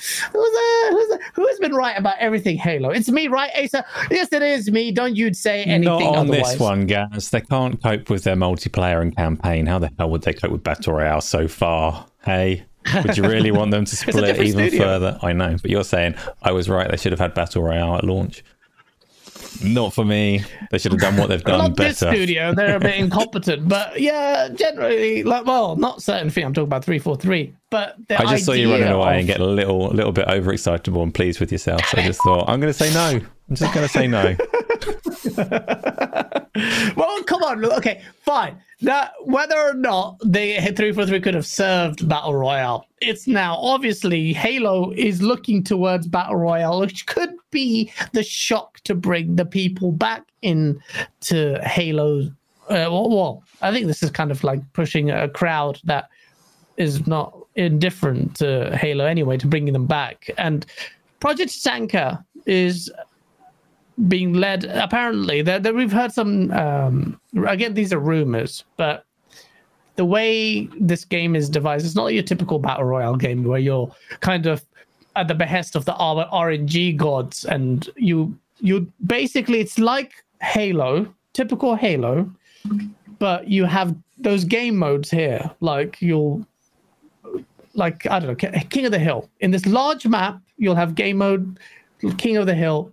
If you succeed, you get a weapon loadout. That way, you enhance your weapon loadout from successfully completing these mini modes. Then you go ahead and perhaps kill everyone. I don't know what that is, but that's from a very reliable source that's been shared on social media. That's what you should expect. So people thinking that this will be your kind of typical battle royale, maybe you might think otherwise. You're not going to get that. Although, which I think they're doing battle royale in some way, shape, or form. I'm excited for. But Halo, in my opinion, was built for battle royale. Big Blood Gulch, massive map. It's all there for it to be amazing. Josh, you're not the biggest Halo fan. If I remember correctly. What do you think though about Tatanka? What do you think about the prospect of a battle royale and Halo? Would that be something that would interest you? Just at a surface level, not knowing the details of what the battle royale mode, how it's going to differ from others. It actually does interest me. I recently randomly got in. I think I mentioned this last time I was on the show. Randomly got into Fortnite not too long ago, and I'm like, same. This is like a multiplayer shooter I can actually play and enjoy, and say what you will about Fortnite, but it is fun, and it's a lot of fun. So with that experience behind me, also knowing that I loved the campaign gameplay of Halo Infinite, this interests me way more than these other game modes that I know people love. But I heard Asa mention big team battle, I don't stuff like that doesn't really interest me. But if this were to come out and people were to like it and it gave Halo a shot in the arm, I would check it out. I mean, it's not going to cost me anything. I already have Game Pass, so why not? Yeah, I'll check it out. That's a good point. Absolutely. That's the thing, that you're that crowd that might actually come in that typically didn't really care for the traditional Halo experience. A lot of core Halo fans will look at this, but a lot of new people will as well. This is why you had Dr. Disrespect, although he has been a core Halo fan. He did say, look, if you don't have Battle Royale, this will die. A lot of people made fun of him for that, and it looks like he was right. But maybe he wasn't for the exact reasons we don't know about. Deeper topic there. But Huggy, and I see Colt in the chat. He goes, Gaz and I've been playing Fortnite, and it's sad that Battle Royale wasn't ready for Halo Infinite. Well, it's sad, Colt, that a lot of things weren't ready for Halo Infinite. Battle Royale is something they're now trying. When they did say, we will not do Battle Royale, do you remember that? Huggy, they were like, we're so proud. We don't need to copy Battle Royale. The only BR we will have is the battle rifle. I remember that, and now comes back to me. And wow, egg in the face again. 343, Bonnie Ross. What's going on? Well, she's gone. 343. But I'm excited for this. I'm excited for the prospect of Battle Royale. Whether or not it's going to be up to the quality mark, I don't know, or be as fully fleshed out of Battle Royale, I don't know. But what do you think, sir, about Battle Royale? And so, Infinity. It's Halo. I will try it. What the hell, right? Why not? Yeah. I try all the stuff they put out, so why not? I'll give it a shot. Give it a shot. I'll give it. I don't like Battle Royale that much, right? But what I've tried Fortnite a couple of games, and I'm like, okay, this isn't for me. I don't care. It's boring to me. But I will try this. I like. So the thing with Battle Royale to me is it's very focused on everybody else being eliminated instead of having team deathmatch, where it's a lot more fun team on team, and to me that's more entertaining. But fair enough, it's worth trying out. I'll give it a shot, but it's not something I'm overly looking forward to. However, from a game perspective, right, from a Halo Infinite perspective, I think it will help it, right? So having that mode available, it will give it exposure to people who like that mode, right? So for those who want to play it being there, and hopefully it is done properly and they don't release it early because they don't need to, right? They have plenty of other games. Fix it, right? This point, it's really fix it, right?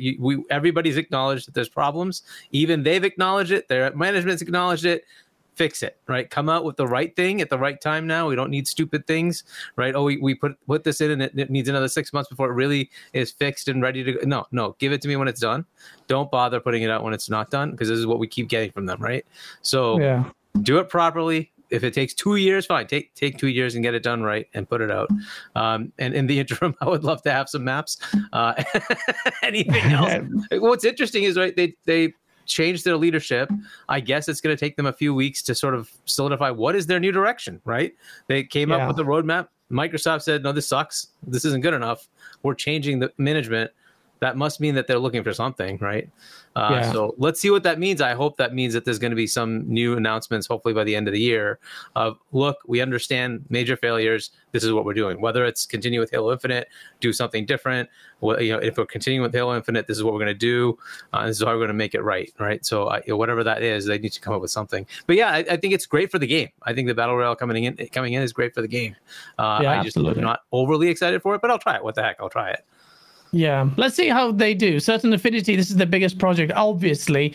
A lot of riding on it. And Certain Affinity want to make a name for them, really, truly. In delivering a very popular battle royale with the Halo universe would put them center stage. They get to claim Halo starts seeing a revival as a result of their efforts in the multiplayer space. Could be massive. No Way Out, yes. Also, Deathloop came out this week on Game Pass. A lot of people are enjoying it. And one gentleman actually covered it quite extensively. Josh, you've played Deathloop. Now Xbox gamers are playing it. Just briefly, what for people who haven't, what would you say? Man, Deathloop is awesome.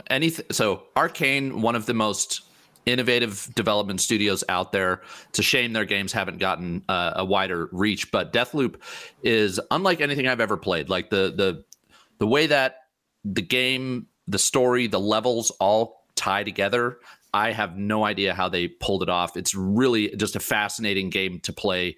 Like if you're interested in level design at all, you have to play Deathloop. Just this like time loop mechanic. It's got these like 4 levels that each level has 4 different times of day, and every time you go to that level at a different time of day, different things are happening. People are doing stuff, and you can the one example that everybody pointed out when the game came out.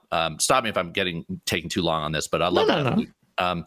Like there's these like guys that are digging a hole, like they're digging a ditch in the morning. You run across them, and like then later in the day, you'll go there and they'll be finished with the ditch, and that's a shortcut. But if you kill them in the morning, then later in the day, that level, you won't be able to take that shortcut. And it's just like, that's just one small piece of how what you do in the game will influence what you do later in the game. And anyway, I don't know if that makes any sense to anybody, but I didn't know that. I didn't know that. I started on PC, kind of fell away from it because it does require, it was one of those games I think you just need to sit down and carry on playing Deathloop and nothing else, because I never returned to it. But what you're saying to me sounds really good. And I know Colt's been playing it and he's been enjoying it. A lot of people are like, yo, man, this game is actually really good, because there's a sentiment that this has been a bit overrated. And I kind of shared that. I'm like, is it initially that? There's nothing like there. But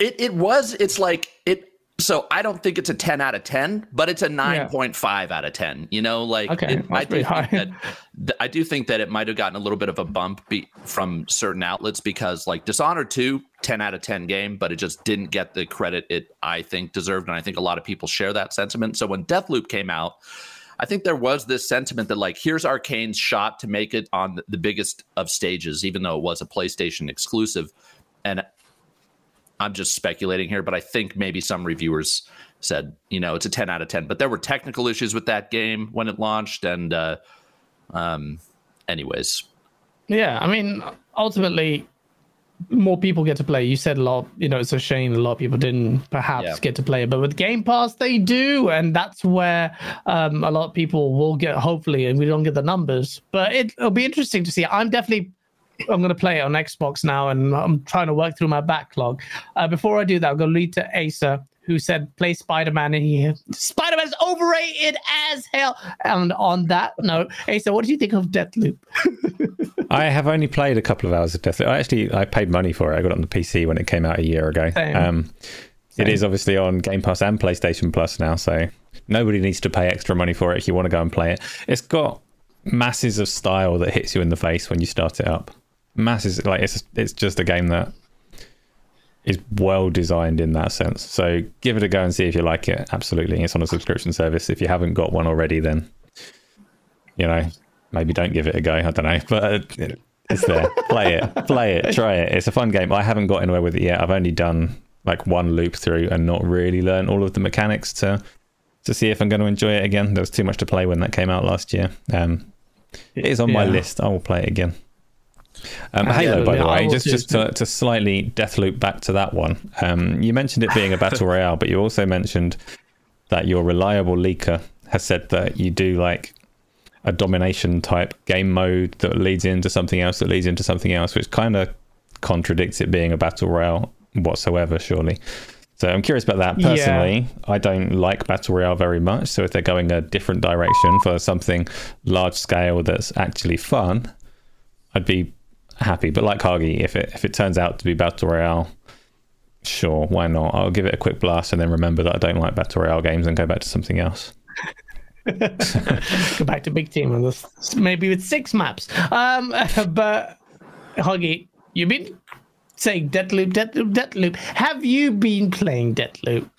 No, the games that are leaving, I try to play those first, right? So there's a couple of games that are leaving, so I wanted to get those. So AI, the Somnium Files, and is it Astria Ascending? Is that the other one that's going? One of those.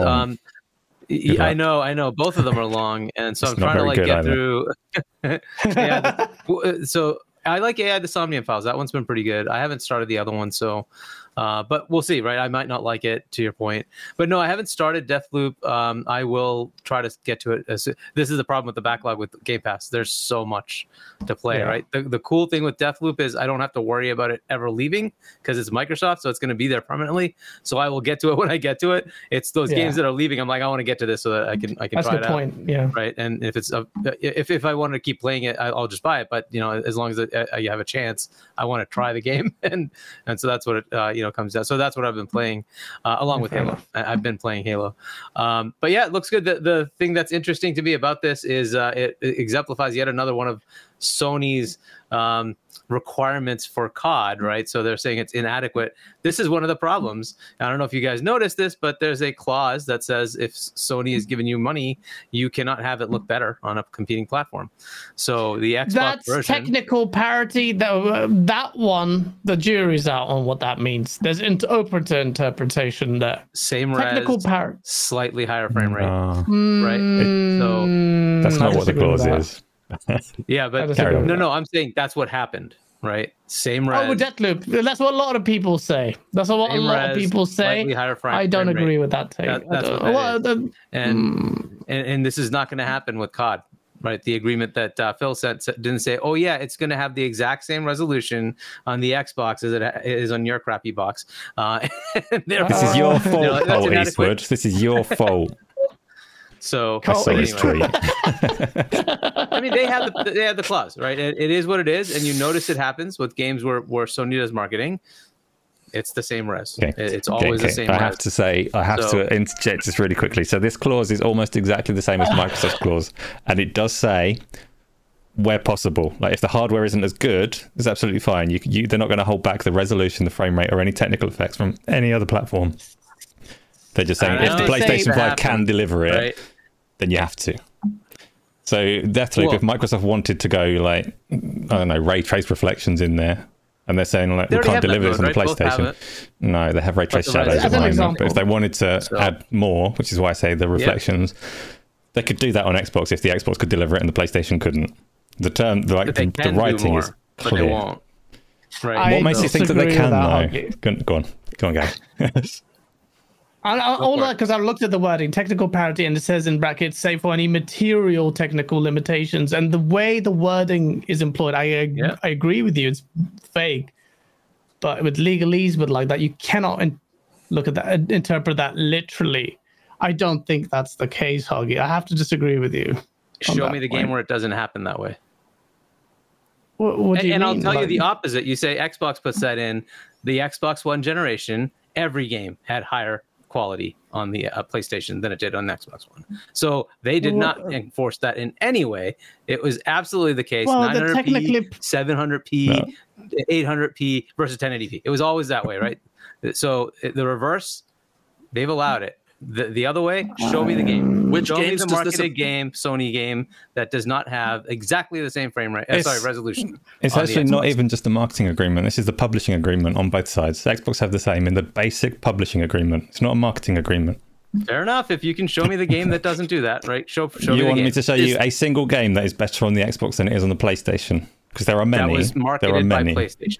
Okay. That was marketed by PlayStation. We'll agree to what about- disagree again. Carry on. What about FPS boost that Microsoft implemented on? I mean, wouldn't that make those games look better on Xbox? No, not look. Run better. What's Right? the It's difference? okay to Now have you're higher making frame rate. distinctions That between- they've been doing. They can't have different res. They can't Show have- me the Sony marketed game that does not have the same res on Xbox. Whereas you just said it, Asa, if it's not marketed by Sony, they do have higher res on Xbox. So, in order to disprove your theory, we need to show you a game that's previously marketed by Sony that is on the Xbox that runs at a better resolution on Xbox. Yeah. Okay, well, we don't want to do that right now, but I think There definitely that will could- be some, the yeah. I'm pretty confident. I'm not a very technical person, but the parameters are set. Let's do it. This is what we do. We find out the truth here. On it, may be interesting if we can't, Helgi. In which case, we'll say, "All right, Helgi, you were right. It's interesting. You were right. Parity clause exists. Some research is needed on that point. It's I'm good to struggling think about that. Even think of the Absolutely. last non-exclusive game that was marketed heavily by Sony. I know there have been many. I mean, Call of Duty. yeah, Is that running better with higher resolution on Xbox? Maybe it is. Can you tell me? I I said at the start of the show that running it at was. better but- res? Well, So, no, what happened, just, right? that was me But either way. personally on latency. But As yeah. far as Arcane, though, I agree. Arcane is awesome. I tend to like most of the games they put out. So I'm sure Deathloop's going to be. It's also why I like the idea of Redfall. I'm sure it's going to be good as well. I think it'll be a good game. I tend to like what they're putting out, though. So that it depends on if you like that game style. Okay. Yeah, fair enough. Fair enough. Dot Greed with the $5 super chat leads us to our final topic. And I know Hagi is going to get saucy on this one, and so am I.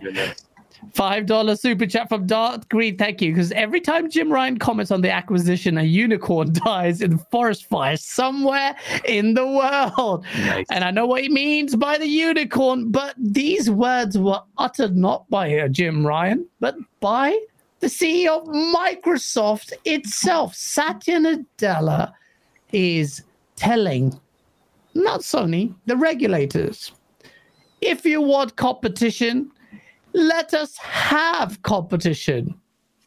Now, there's more to it than that. I mean, I say there's more to it. There wasn't that much, but ultimately, this comes about as a result of Satya Nadella commenting on the CMA and no doubt the FCA looking into this big dollar deal. And he says, look, where is it? It's here. He says, a lot of people say, and obviously he's going to say this, so just bear in mind, he is the CEO of Microsoft. It's in their interest this deal goes through. But it does seem like common sense. And if you disagree, let me know in chat.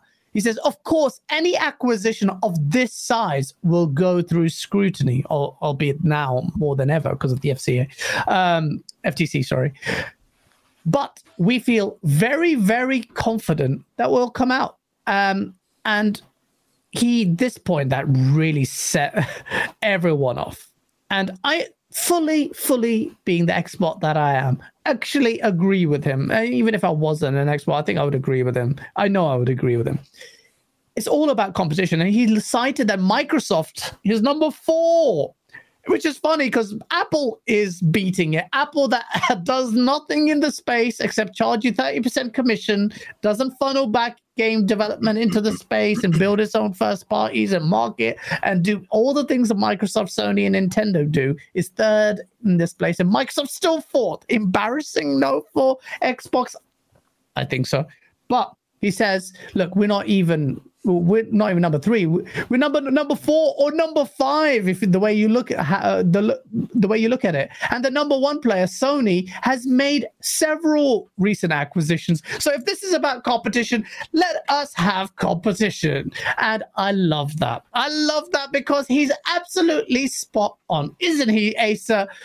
this is all about competition. Microsoft should get ABK. They should get COD exclusively. Sony can suck his. This, I really don't care about this topic. Activision Blizzard King, like, just put timestamps on this video. Put timestamps on this video that cover the topics so that everybody that doesn't want to hear about Activision Blizzard King until it's done, they can have whatever moment we are now, like 2 hours into the show, whatever it is, until like June next year. Just skip this bit. Timestamps, done. He's saying things. He's Microsoft's CEO. He's confident. Of course he is. I've got nothing to say on it. What's your rationale on the competition side? Don't you think it is striking at the heart of competition? He's probably playing. I think his intent here is to make sure that the focus is on competition with Sony rather than the areas that are more contentious. Because I think he's absolutely right. They can be confident that that the Sony console space argument about competition, Microsoft are on safe ground there. So if they can keep all of the attention onto that particular area of contention, then they'll sail through. And if they start looking at other competitors elsewhere, it might be a bit harder. So yeah, absolutely. But Josh, come on, man, I haven't talked to you about this here. Look, Sony, does PlayStation desperately need Call of Duty to survive? Why would it not be good for the industry if Call of Duty finally became exclusive so PlayStation actually has to try in the first-person space? Leading question, I know, but I am a piece of ass. Don't talk to me. What's your take on this? This thing is hotting up. You got Microsoft and you've got Sony going at it.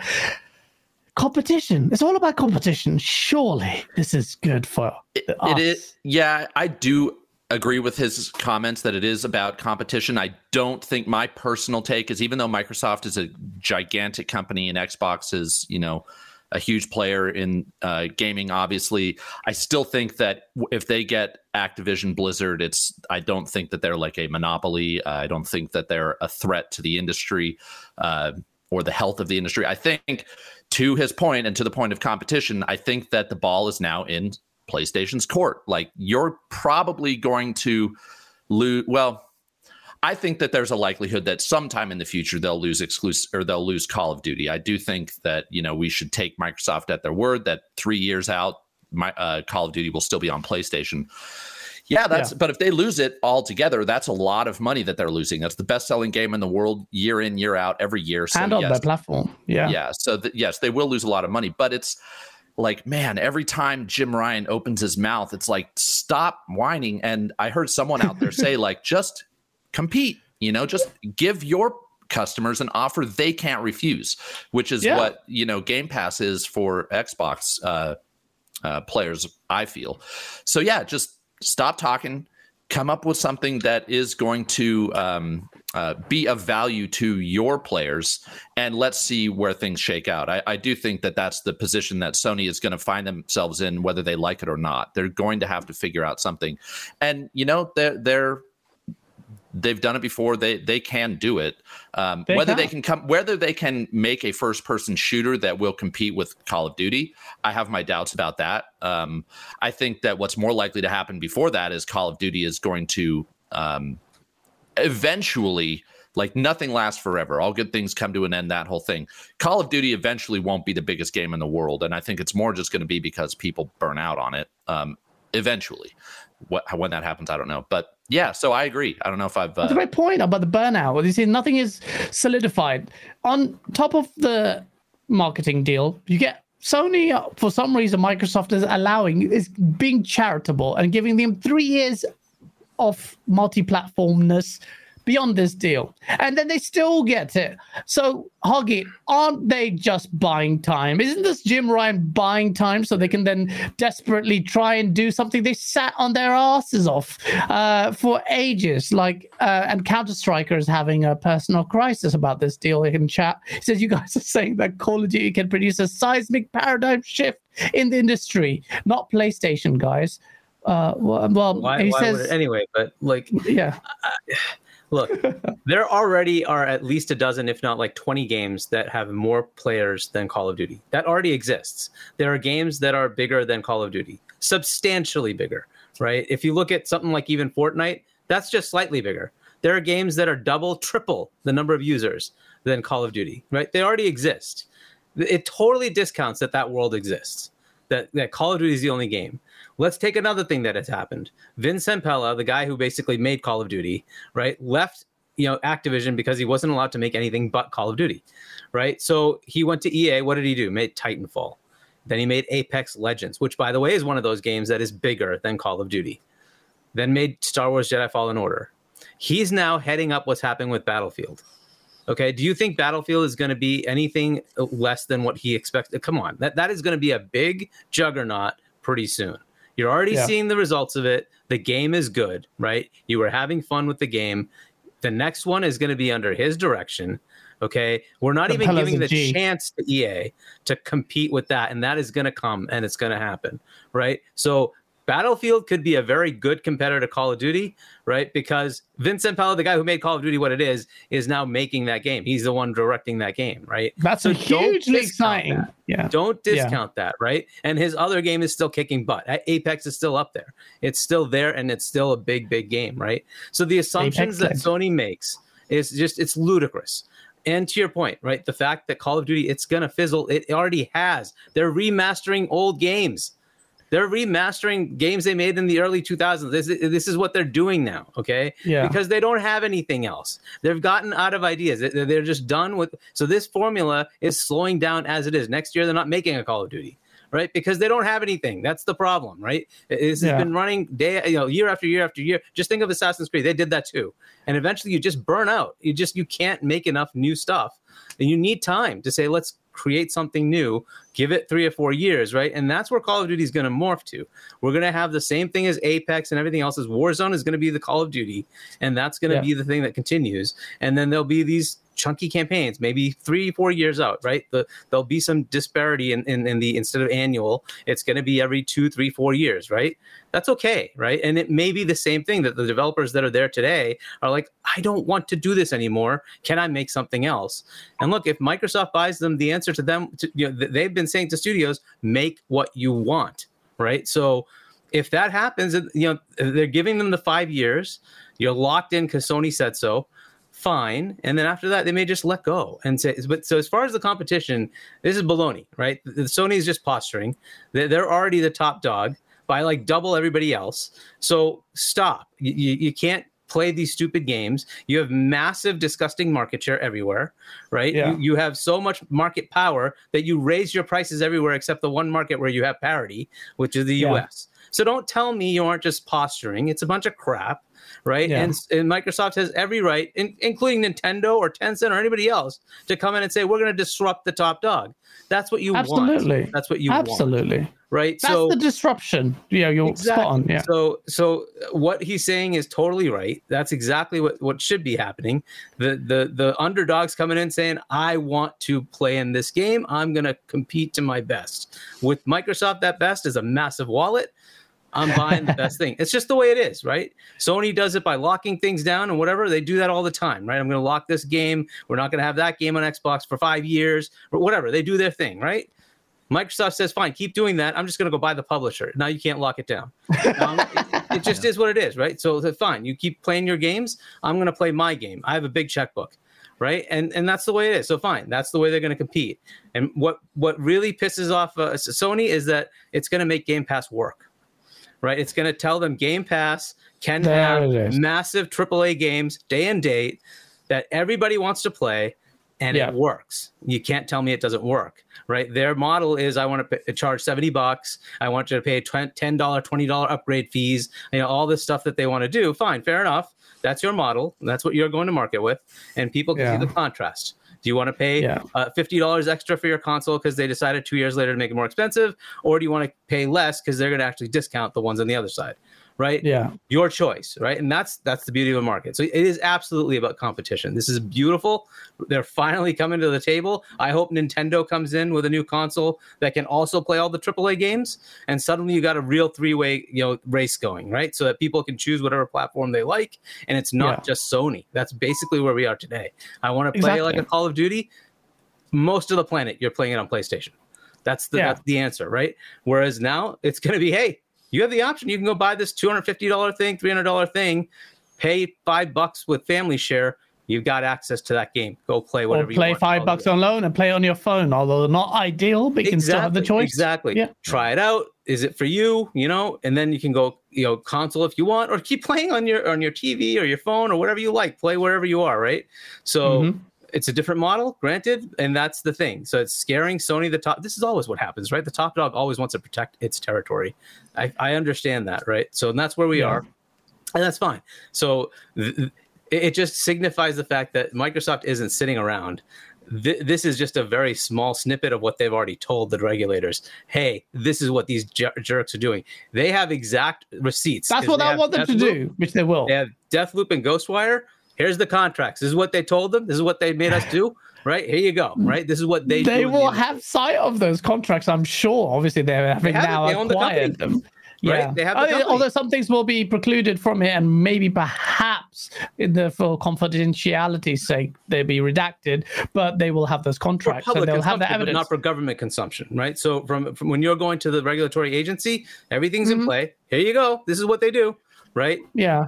Yeah, no, absolutely. So they have the benefit of these contracts. They've got it now, and then they can, if Microsoft, and I'm sure they do, I'm sure they have the appetite, especially after Jim Ryan started crying and tried to throw Phil Spencer under the bus for making this statement publicly, even though he has to address regulators somehow and the masses somehow.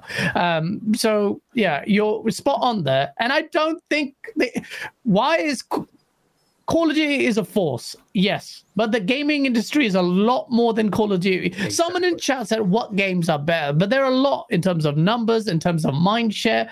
Just the industry in the first-person space is a lot more than Call of Duty. And this is the thing that will change it. Major Glory, thank you so much for the $5 super chat. Let's be honest, Sony will lose Call of Duty not when the contract ends, but the moment it goes into Game Pass, he thinks that's just going to be the major shift. If anything, Asa, just to bring it back to you on this, isn't this not how to say last ditch attempt, but this is a $70 billion play, lots at stake. But the best play for Game Pass, surely that's where the stakes are. Like, if this can't make a dent in Game Pass for the masses, 25-30 million is enough, then isn't that a gamble? I had one person asking me a question about virtual reality, which I found more interesting than that whole topic. So I don't really know what we're talking about. And if you wonder why I tried, chat. I tried. But, okay, Josh, look. 25 million or whatever is announced of Game Pass subs. Xbox desperately needs to get Game Pass in the eyes of the masses, and it's not there because they're marketing Japan, they're marketing mobile, but the numbers are still positive. Comparably, they're slapping PlayStation around as far as subscription service is concerned. But do you think this is a gamble with COD? If COD do you think COD will make a difference in Game Pass subscriptions? Well, I will say if anything can, it's Call of Duty, I think. And to the point of it like being the biggest game in the world or whatever, that's more in terms of, copies sold and not player base, I guess. It always tops the charts. But so by virtue of that, I think like if there's one game that could potentially move the needle, it is Call of Duty. I do think that if there are any, like to the person in the chat who said that the PlayStation, the benefit of Call of Duty on PlayStation will end when it hits Game Pass. I mean, there are a lot of people out there that have a PlayStation and don't have Game Pass, so they'll still play Call of Duty on PlayStation. But I do think that it'll, I think so. Here's my thing. A lot of people say Game Pass isn't making money. Microsoft is just pouring all of their money into, or a lot of money, not all of it, but a lot of money into Game Pass, and they're losing money. Clearly, Microsoft has a strategy where at some point, if it's not already making money, at some point, Game Pass will become profitable for them. I would have to think, or at least have a strategy for that. Microsoft knows how to make money, they're huge. And so I would think that this is part of that strategy. That's the thing. A lot of people think that Microsoft don't know what they're doing. They're saying there's an element, you could say it's a gamble, but it's a strategy. that can or cannot pay off. 70 billion, though, marks Xbox going in unquestionably.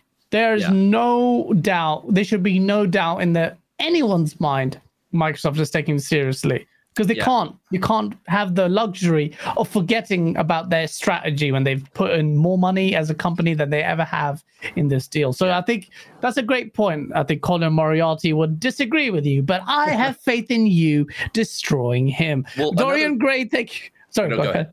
No, you go. I was just going to read the super chat, but if you wanted to cut to I was just going to say, I think don't, even though it was a fraction of the cost, don't overlook the Bethesda acquisition.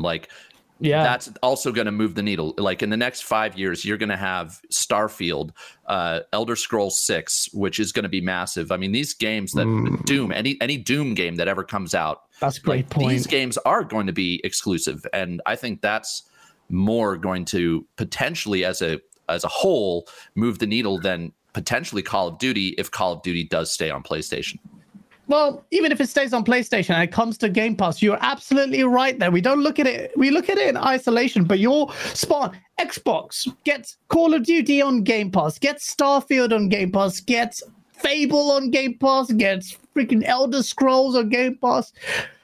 You'd be stupid to not subscribe to Game Pass at that point. Because even the most hardcore fanboys would have to say, it's PlayStation fanboys, that they have a very peculiar taste that means that they don't like any of these games. They don't like Fable, they don't like Elder Scrolls, they don't like Call of Duty, they don't like saving money, they don't like Fable, they don't like anything. Hellblade, they don't like that either. Thanks for reminding me that this deal isn't all about Call of Duty. You've got Diablo in there as well. You've got a whole legacy of other games in there. Overwatch is obviously free to play, but then you've got it's on PC. Yeah, like it's insane. Dorian Gray, thank you so much for the $5 super chat. I can't understand how Riot created a popular tactical shooter and an entire esports scene in 2 years with Valorant, and Sony can't. A great point.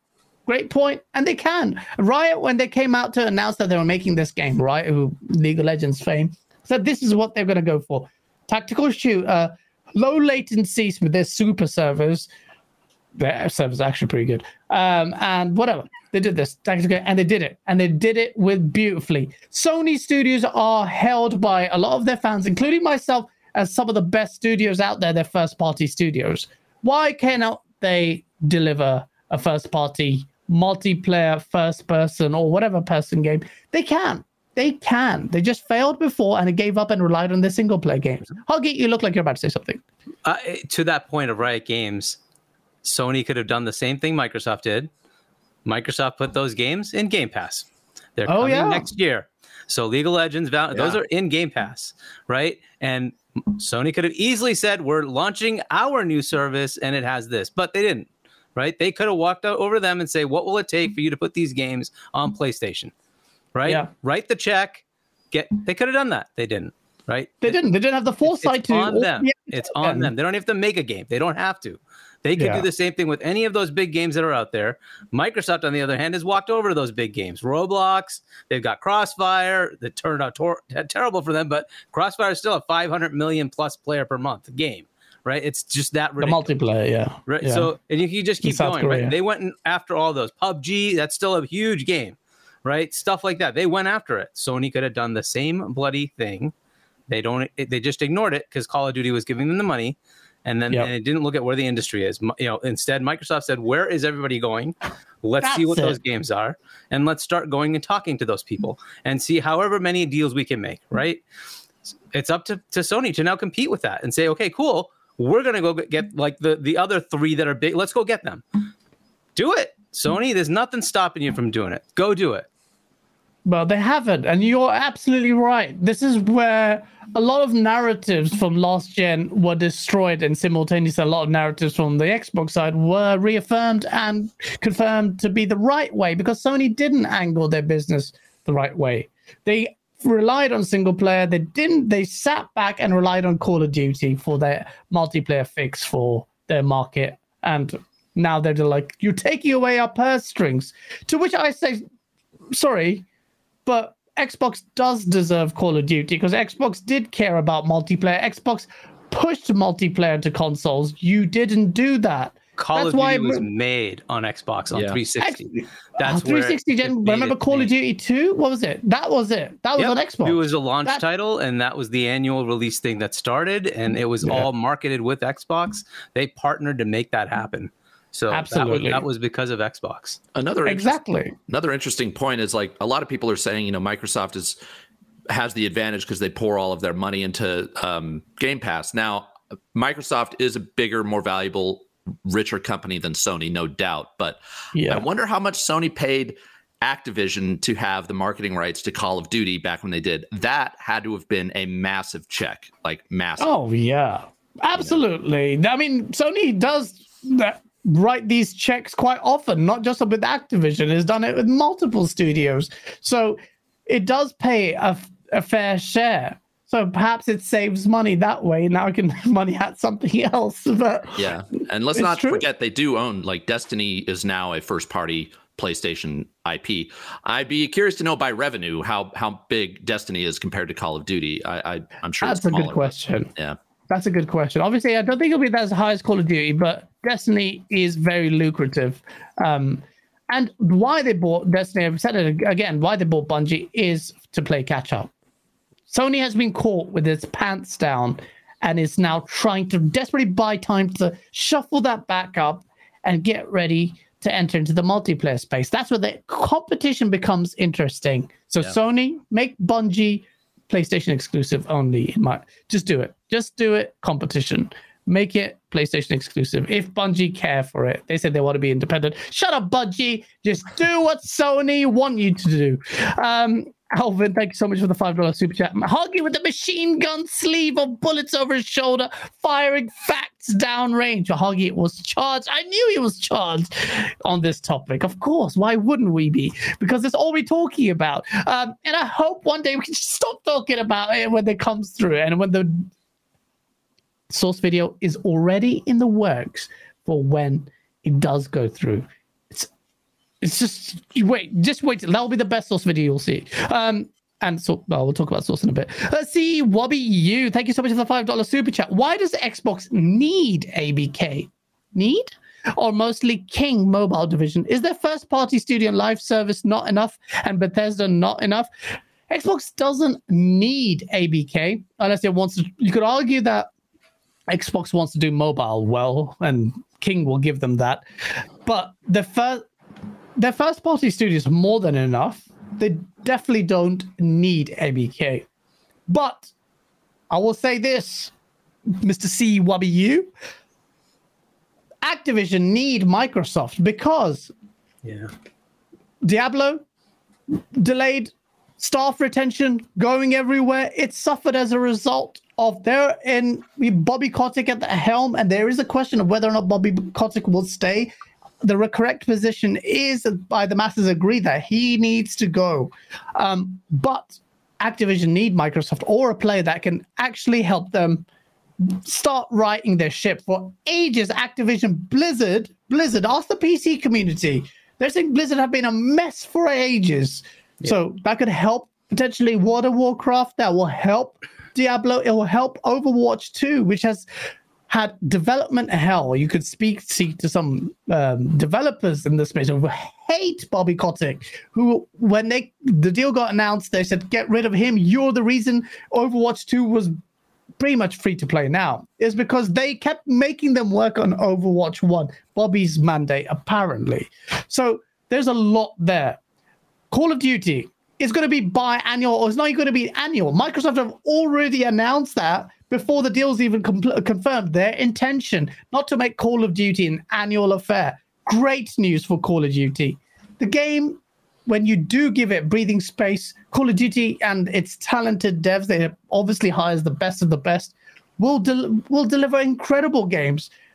Microsoft's already doing the right move. Forget this annualization of COD. Let's give you quality. Give them breathing space. And then there you go. So don't see it as Microsoft needing Call of Duty. The opportunity arose for ABK. They took it. And if they didn't take it, if this whole thing with Embracer swallowing Square Enix's Western studios and Crystal Dynamics, it would have been Microsoft. So why not Tencent buy ABK? Maybe they did. Do you know how quickly they bought the ABK?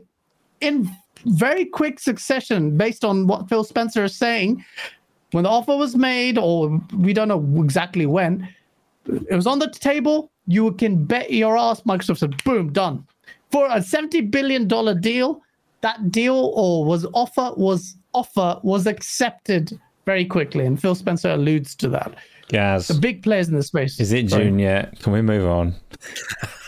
Well, if we move on, we end the show. So ladies and gentlemen, thanks to Acer, we will have to say our goodbyes. I could have talked about this for a while, but perhaps we'll save it for another day. Yeah, you Acer. Next week we talk about ABK your ass. again. Gaz can only talk if I let him. When I've had enough of ABK, Gaz will be silenced. Well, look, I understand also people look, it's getting a bit old already. We want to see some progress here, but the FTC still haven't sunk their teeth into it. So let's see what happens here. And there's Big Cloud who goes, cut this fraud Gaz's mic, Acer. It's your show now. And yes, it is. As he says, goodbye. We say goodbye. Before we do say goodbye, thank you everyone in the chat. Thank you so much for listening to us rant about this deal. We love this thing. We love it. We love the drama apart from Acer. We love it. But thank you so much. Please smash that like button. It really does help us out if you enjoy the chat. Before we go, we need to give the gents the chance to say goodbye. Josh, as always, a shining star that graces us with his rays of goodness. Thank you so much. I hope you had a great time, man. And yes, we need to have you more often. It's been over a month and a half since we had it, and I miss you always. Oh man, no, thanks for having me. I think this is like the 5th time I've been on, which feels like a lot to me. So, but yeah, anytime you want to have me back, I am more than happy to come and chat video games. For anybody who hasn't seen me before, I'm Quest Mode on YouTube, and I post a lot of previews. There's a Starfield preview that's live on my channel. It's the last video I posted. So if that interests you, check it out. I also have, as Gaz was alluding to earlier, when Deathloop came out, I posted my top tips for getting by in Deathloop. So if you're playing it and you need some kind of beginner tips anyway, check that out. It's on my channel as well. So anyways, enough of the plugs. Thank you for having me. It's always a pleasure to come on and chat video games with you fine gentlemen. Absolutely. Do check out the Deathloop. He goes into mad detail. Some of the videos are like 45 minutes, but the Deathloop one is really good. I know Colt was struggling. So top 10 tips. Check out Quest Mode. Thank you, Isla, you lovely human being, for linking that in the chat. Hoggy, how are you, man? I love your beaming smile. I love the sauce that you bring in that shirt. Oh, that hoodie suits you well. How are you? I'm good. It's interesting times. We've had a few weeks now of shows and all sorts of drama with Phil and Jim and now Satya. This is great stuff. It's been good, and hopefully we can get a lot more games coming out soon, and we'll start getting all the fall releases and start playing them. Right. Absolutely. Good stuff. And thanks for coming, Josh. Nice first time with you, I think. I don't think we've been together before. It is indeed. So, nice chatting with you as well. You get to be graced by Hoggy's sexual beard. It is. It makes Jason Ronalds jealous. I see you in the chat, Abe. Acer, what's in store for you, you mister? I don't care about ABK. I love VR, even though VR's shit. And by the way, Spider-Man, I'm sorry, I'm playing it. You gave me hell for it. It's a good game. I think Spider-Man's overrated. I'm sorry, BitCloud and Blaze in the chat. I think beyond its sexy traversal and really good visuals and good story, there are some shit points in this game. And on that point, Acer, what's in store for your outro? I'm not playing these old 4-year-old games that you're trying to get stuck into at the moment. I'm playing loads of new stuff. I've moved all of my streaming over from Twitch to YouTube because the streaming software had a nice little update that lets me play with HDR. So all of the colors are beautiful. Even my face, it looks so much more beautiful than it does here. It's not true. My face looks worse, but the games look pretty good. So I don't know. I'm playing lots of stuff on there. I do my Thursday show. I'll be here again next week, not talking about Activision Blizzard. If all of the executives could just shut the fuck up so that we don't have to go through this again, I will count this week as a win. Fair enough. I doubt that will happen. I expect some more sauce, but let's see. Cole Eastwood, Spider-Man is not better than God of War 2018. You shut the hell up. God of War shits on Spider-Man, and Spider-Man, I'm semi-enjoying it, but I'll play Miles Morales as well. I'm going to really quickly, for you guys, just Spider-Man. Yeah. Insomniac are not very good at side quests. I will give you that. If you're straying off the beaten path of the story, the side quests are not particularly good. The core story and the gameplay throughout that, and through Miles Morales, it's better than the Spider-Man films. So enjoy the story, ignore the stealth missions, ignore the side quests. Ignore the stealth missions. Don't collect the pigeons. Have you finished it yet? And it's a good game. No, I'm playing through right now. Okay. The stealth missions are also part of the core story. They are the most horrendous basic stealth missions from 3 gens old. How do you like this game? I suppose like knowing my opinion of stealth, and those are like get caught and reset stealth, like the worst kind of stealth, really, really bad. And I still love that game. So just go through to the end, and you'll take some good out of it. Promise. I will do. I will say this: the combat, the Batman combat that they copied, it's just I don't find it as. So I just want to talk about this point. Sorry, Ace. I know that you were supposed to wrap up the show. Ghost of Tsushima. You don't like the combat in that. But do you prefer Spider-Man's combat? Oh, no, I've never said that I dislike Ghost of Tsushima's combat. I've just said that it's the same as every other game, which isn't a bad thing. Like, it follows the Arkham style of combat. It feels like every game to play in. Spider-Man combat felt really good in 2018. It doesn't feel good going back to it after Miles Morales, which is a lot more responsive. So, but fair enough. I never disliked the combat in Ghost of Tsushima. I just didn't quite get where the separation is between that and Mad Max and Batman and Spider-Man and every other game that has that context-sensitive combat system that is well polished and well established now. I think the thing that's a good question and something I considered, but I think the differentiator on Ghosts that help elevate it are the things like the standoffs, like it was implemented well into the samurai setting. Every time I did a showdown on Ghosts, I wanted to literally just make it as cinematic as possible. Whole triangle is a basic time QTE mechanic, essentially. But then that goes into the Batman mechanics. I always find that it just has a flair, which some people might say Spider-Man has. But then even with the shitty this thing, I wipe away my blade at the end, watch the blood, clean the blade, all the blood off it, and just go, felt like a samurai. And when I completed the game, I was like, oh, I feel things. And I barely feel things in single player games, but I felt things. So Ghost of Tsushima, in my opinion, should be, well, it's sitting at the right meta, I think 89 to 90 plus, but I thought it was a beautiful game. So I think, Gaz, I agree with you in that the problem we run into with Spider-Man is the story is so known. We've done this story trillions of freaking times. You already know what's coming. Ghost of Tsushima was not something you knew. It was new to you, right? And so everything was just felt fresh, right? So I don't think you're going to like Miles if you don't like the original. Ghost of Tsushima's 83 on Metacritic. Yeah. That's disgustingly low, in my opinion. 83. That is way too low. Xbox biased media, Gaz. It's just, what's it going to do? You just can't fight that. I'm sorry, but I'm gonna tweet that. That is disgustingly low for the quality of that game, in my opinion. In my opinion, that'd be too harsh. Days Gone can suck my dick, Goggle but this game, it was good. It's probably my favorite PlayStation game was Ghost. It's really good. And it's one of the rare games. I don't give a shit about trophies, Huggy. I don't give a shit about achievements. But this is the game I want 100%. It was so good. No way. You're going to chase all the foxes says, and do the haikus and all that crap.